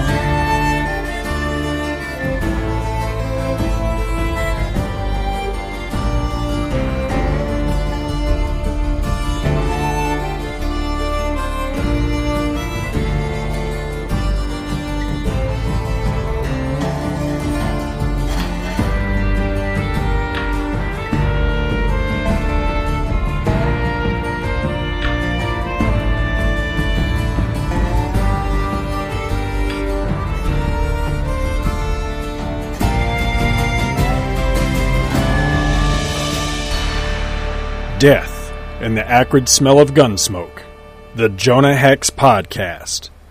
Available Thursdays at twotruefreaks.libsyn.com. Hi, my name is Paul Spataro. Back in 2004, my family lost my older brother Michael to pancreatic cancer. Before Michael was diagnosed with this disease, I really didn't know too much about it. But the truth of the matter is, it's a devastating disease, and in general, once somebody is diagnosed with it, it's too late to actually help them. I've learned that pancreatic cancer is the nation's fourth leading cause of cancer death, and that the survival rate for the disease has not improved in 25 years. I also learned about the Lustgarten Foundation. That's a foundation that's named after a man named Mark Lustgarten. Mr. Lustgarten was a high-ranking executive in the company of Cablevision, and when he was diagnosed with the disease, despite the fact that he was a wealthy man, there was nothing that could be done, and unfortunately, he passed away from the disease as well. Moved by that loss, Cablevision has started a foundation in his honor, and they've generously underwritten all expenses of that foundation so that any fundraising efforts can be used strictly towards research of pancreatic cancer. I learned of the Lustgarten Foundation shortly after my brother passed away, and I started that year walking in its Long Island fundraiser walk, and I've walked every year since. This year the walk is going to be on July 25th. I will be walking along with my wife, my son, my daughter, my mother, my sister, and other family members. We walk as Team Spataro in an effort to raise funds, raise awareness, and to honor my brother. I hope you would consider donating to this worthwhile cause. There will be a link to our team page on this podcast's homepage. Please consider clicking on that link and donating. And keep in mind, no amount is too small.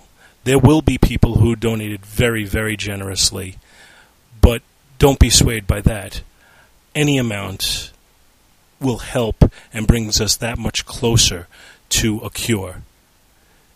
Nobody should have to suffer the way my brother did, and I hope that one day, through the efforts of the Lustgarten Foundation, all such suffering can be ended. I thank you for your consideration. Hey there, Thomas Maddox here, host of Thomas's Prerogative over at the Shaft Podcast. I'm here to announce the Shaft Podcast fun, exciting events that we're bringing to the MetroCon convention. What's MetroCon, you may ask? Well, MetroCon is the largest anime convention in Florida, and the Shaft Podcast is proud to bring 4 exciting panels that we will be bringing to MetroCon, hosted by yours truly. Now, what are these panels? Well, let me tell you. First, on Friday at 5 p.m. in Room 19, you have Evolution in American Anime, where I will explain to you how American animation had a hand in the creation of anime, and how anime now in turn has come and influenced American animation. The next panel will be later that night at Room 13/14, a special event called Anime Theater Live, where we'll take a movie and riff on it. That's right. If you're a fan of Mystery Science Theater 3000 or Riff Tracks, this is the event for you, because we will be riffing on a movie, and you know what? If you say a good line that makes everybody laugh, we will give you a prize. It'll be anything from an anime DVD to manga to many other prizes we'll have with us. Our next event will take place the very next day on Saturday in Room 18. It will be Thomas's Prerogative Live. Yes, I will be giving my unbiased opinion upon the state of the anime industry. Ladies and gentlemen, it's not going to be pretty. And then finally on Sunday, we will have another presentation, Anime and New Media. If you want to know where you can find your very favorite anime on the internet, or try to find where you can unite with fans on the internet as well, we'll tell you how to get there. So come down to MetroCon from July 23rd to July 25th and join us in our 4 exciting panels that the Shaft Podcast presents. You can find MetroCon by going to www.metroconventions.com, and you can also find the Shaft Podcast by going to www.animeshaft.com. So, until July, folks, peace.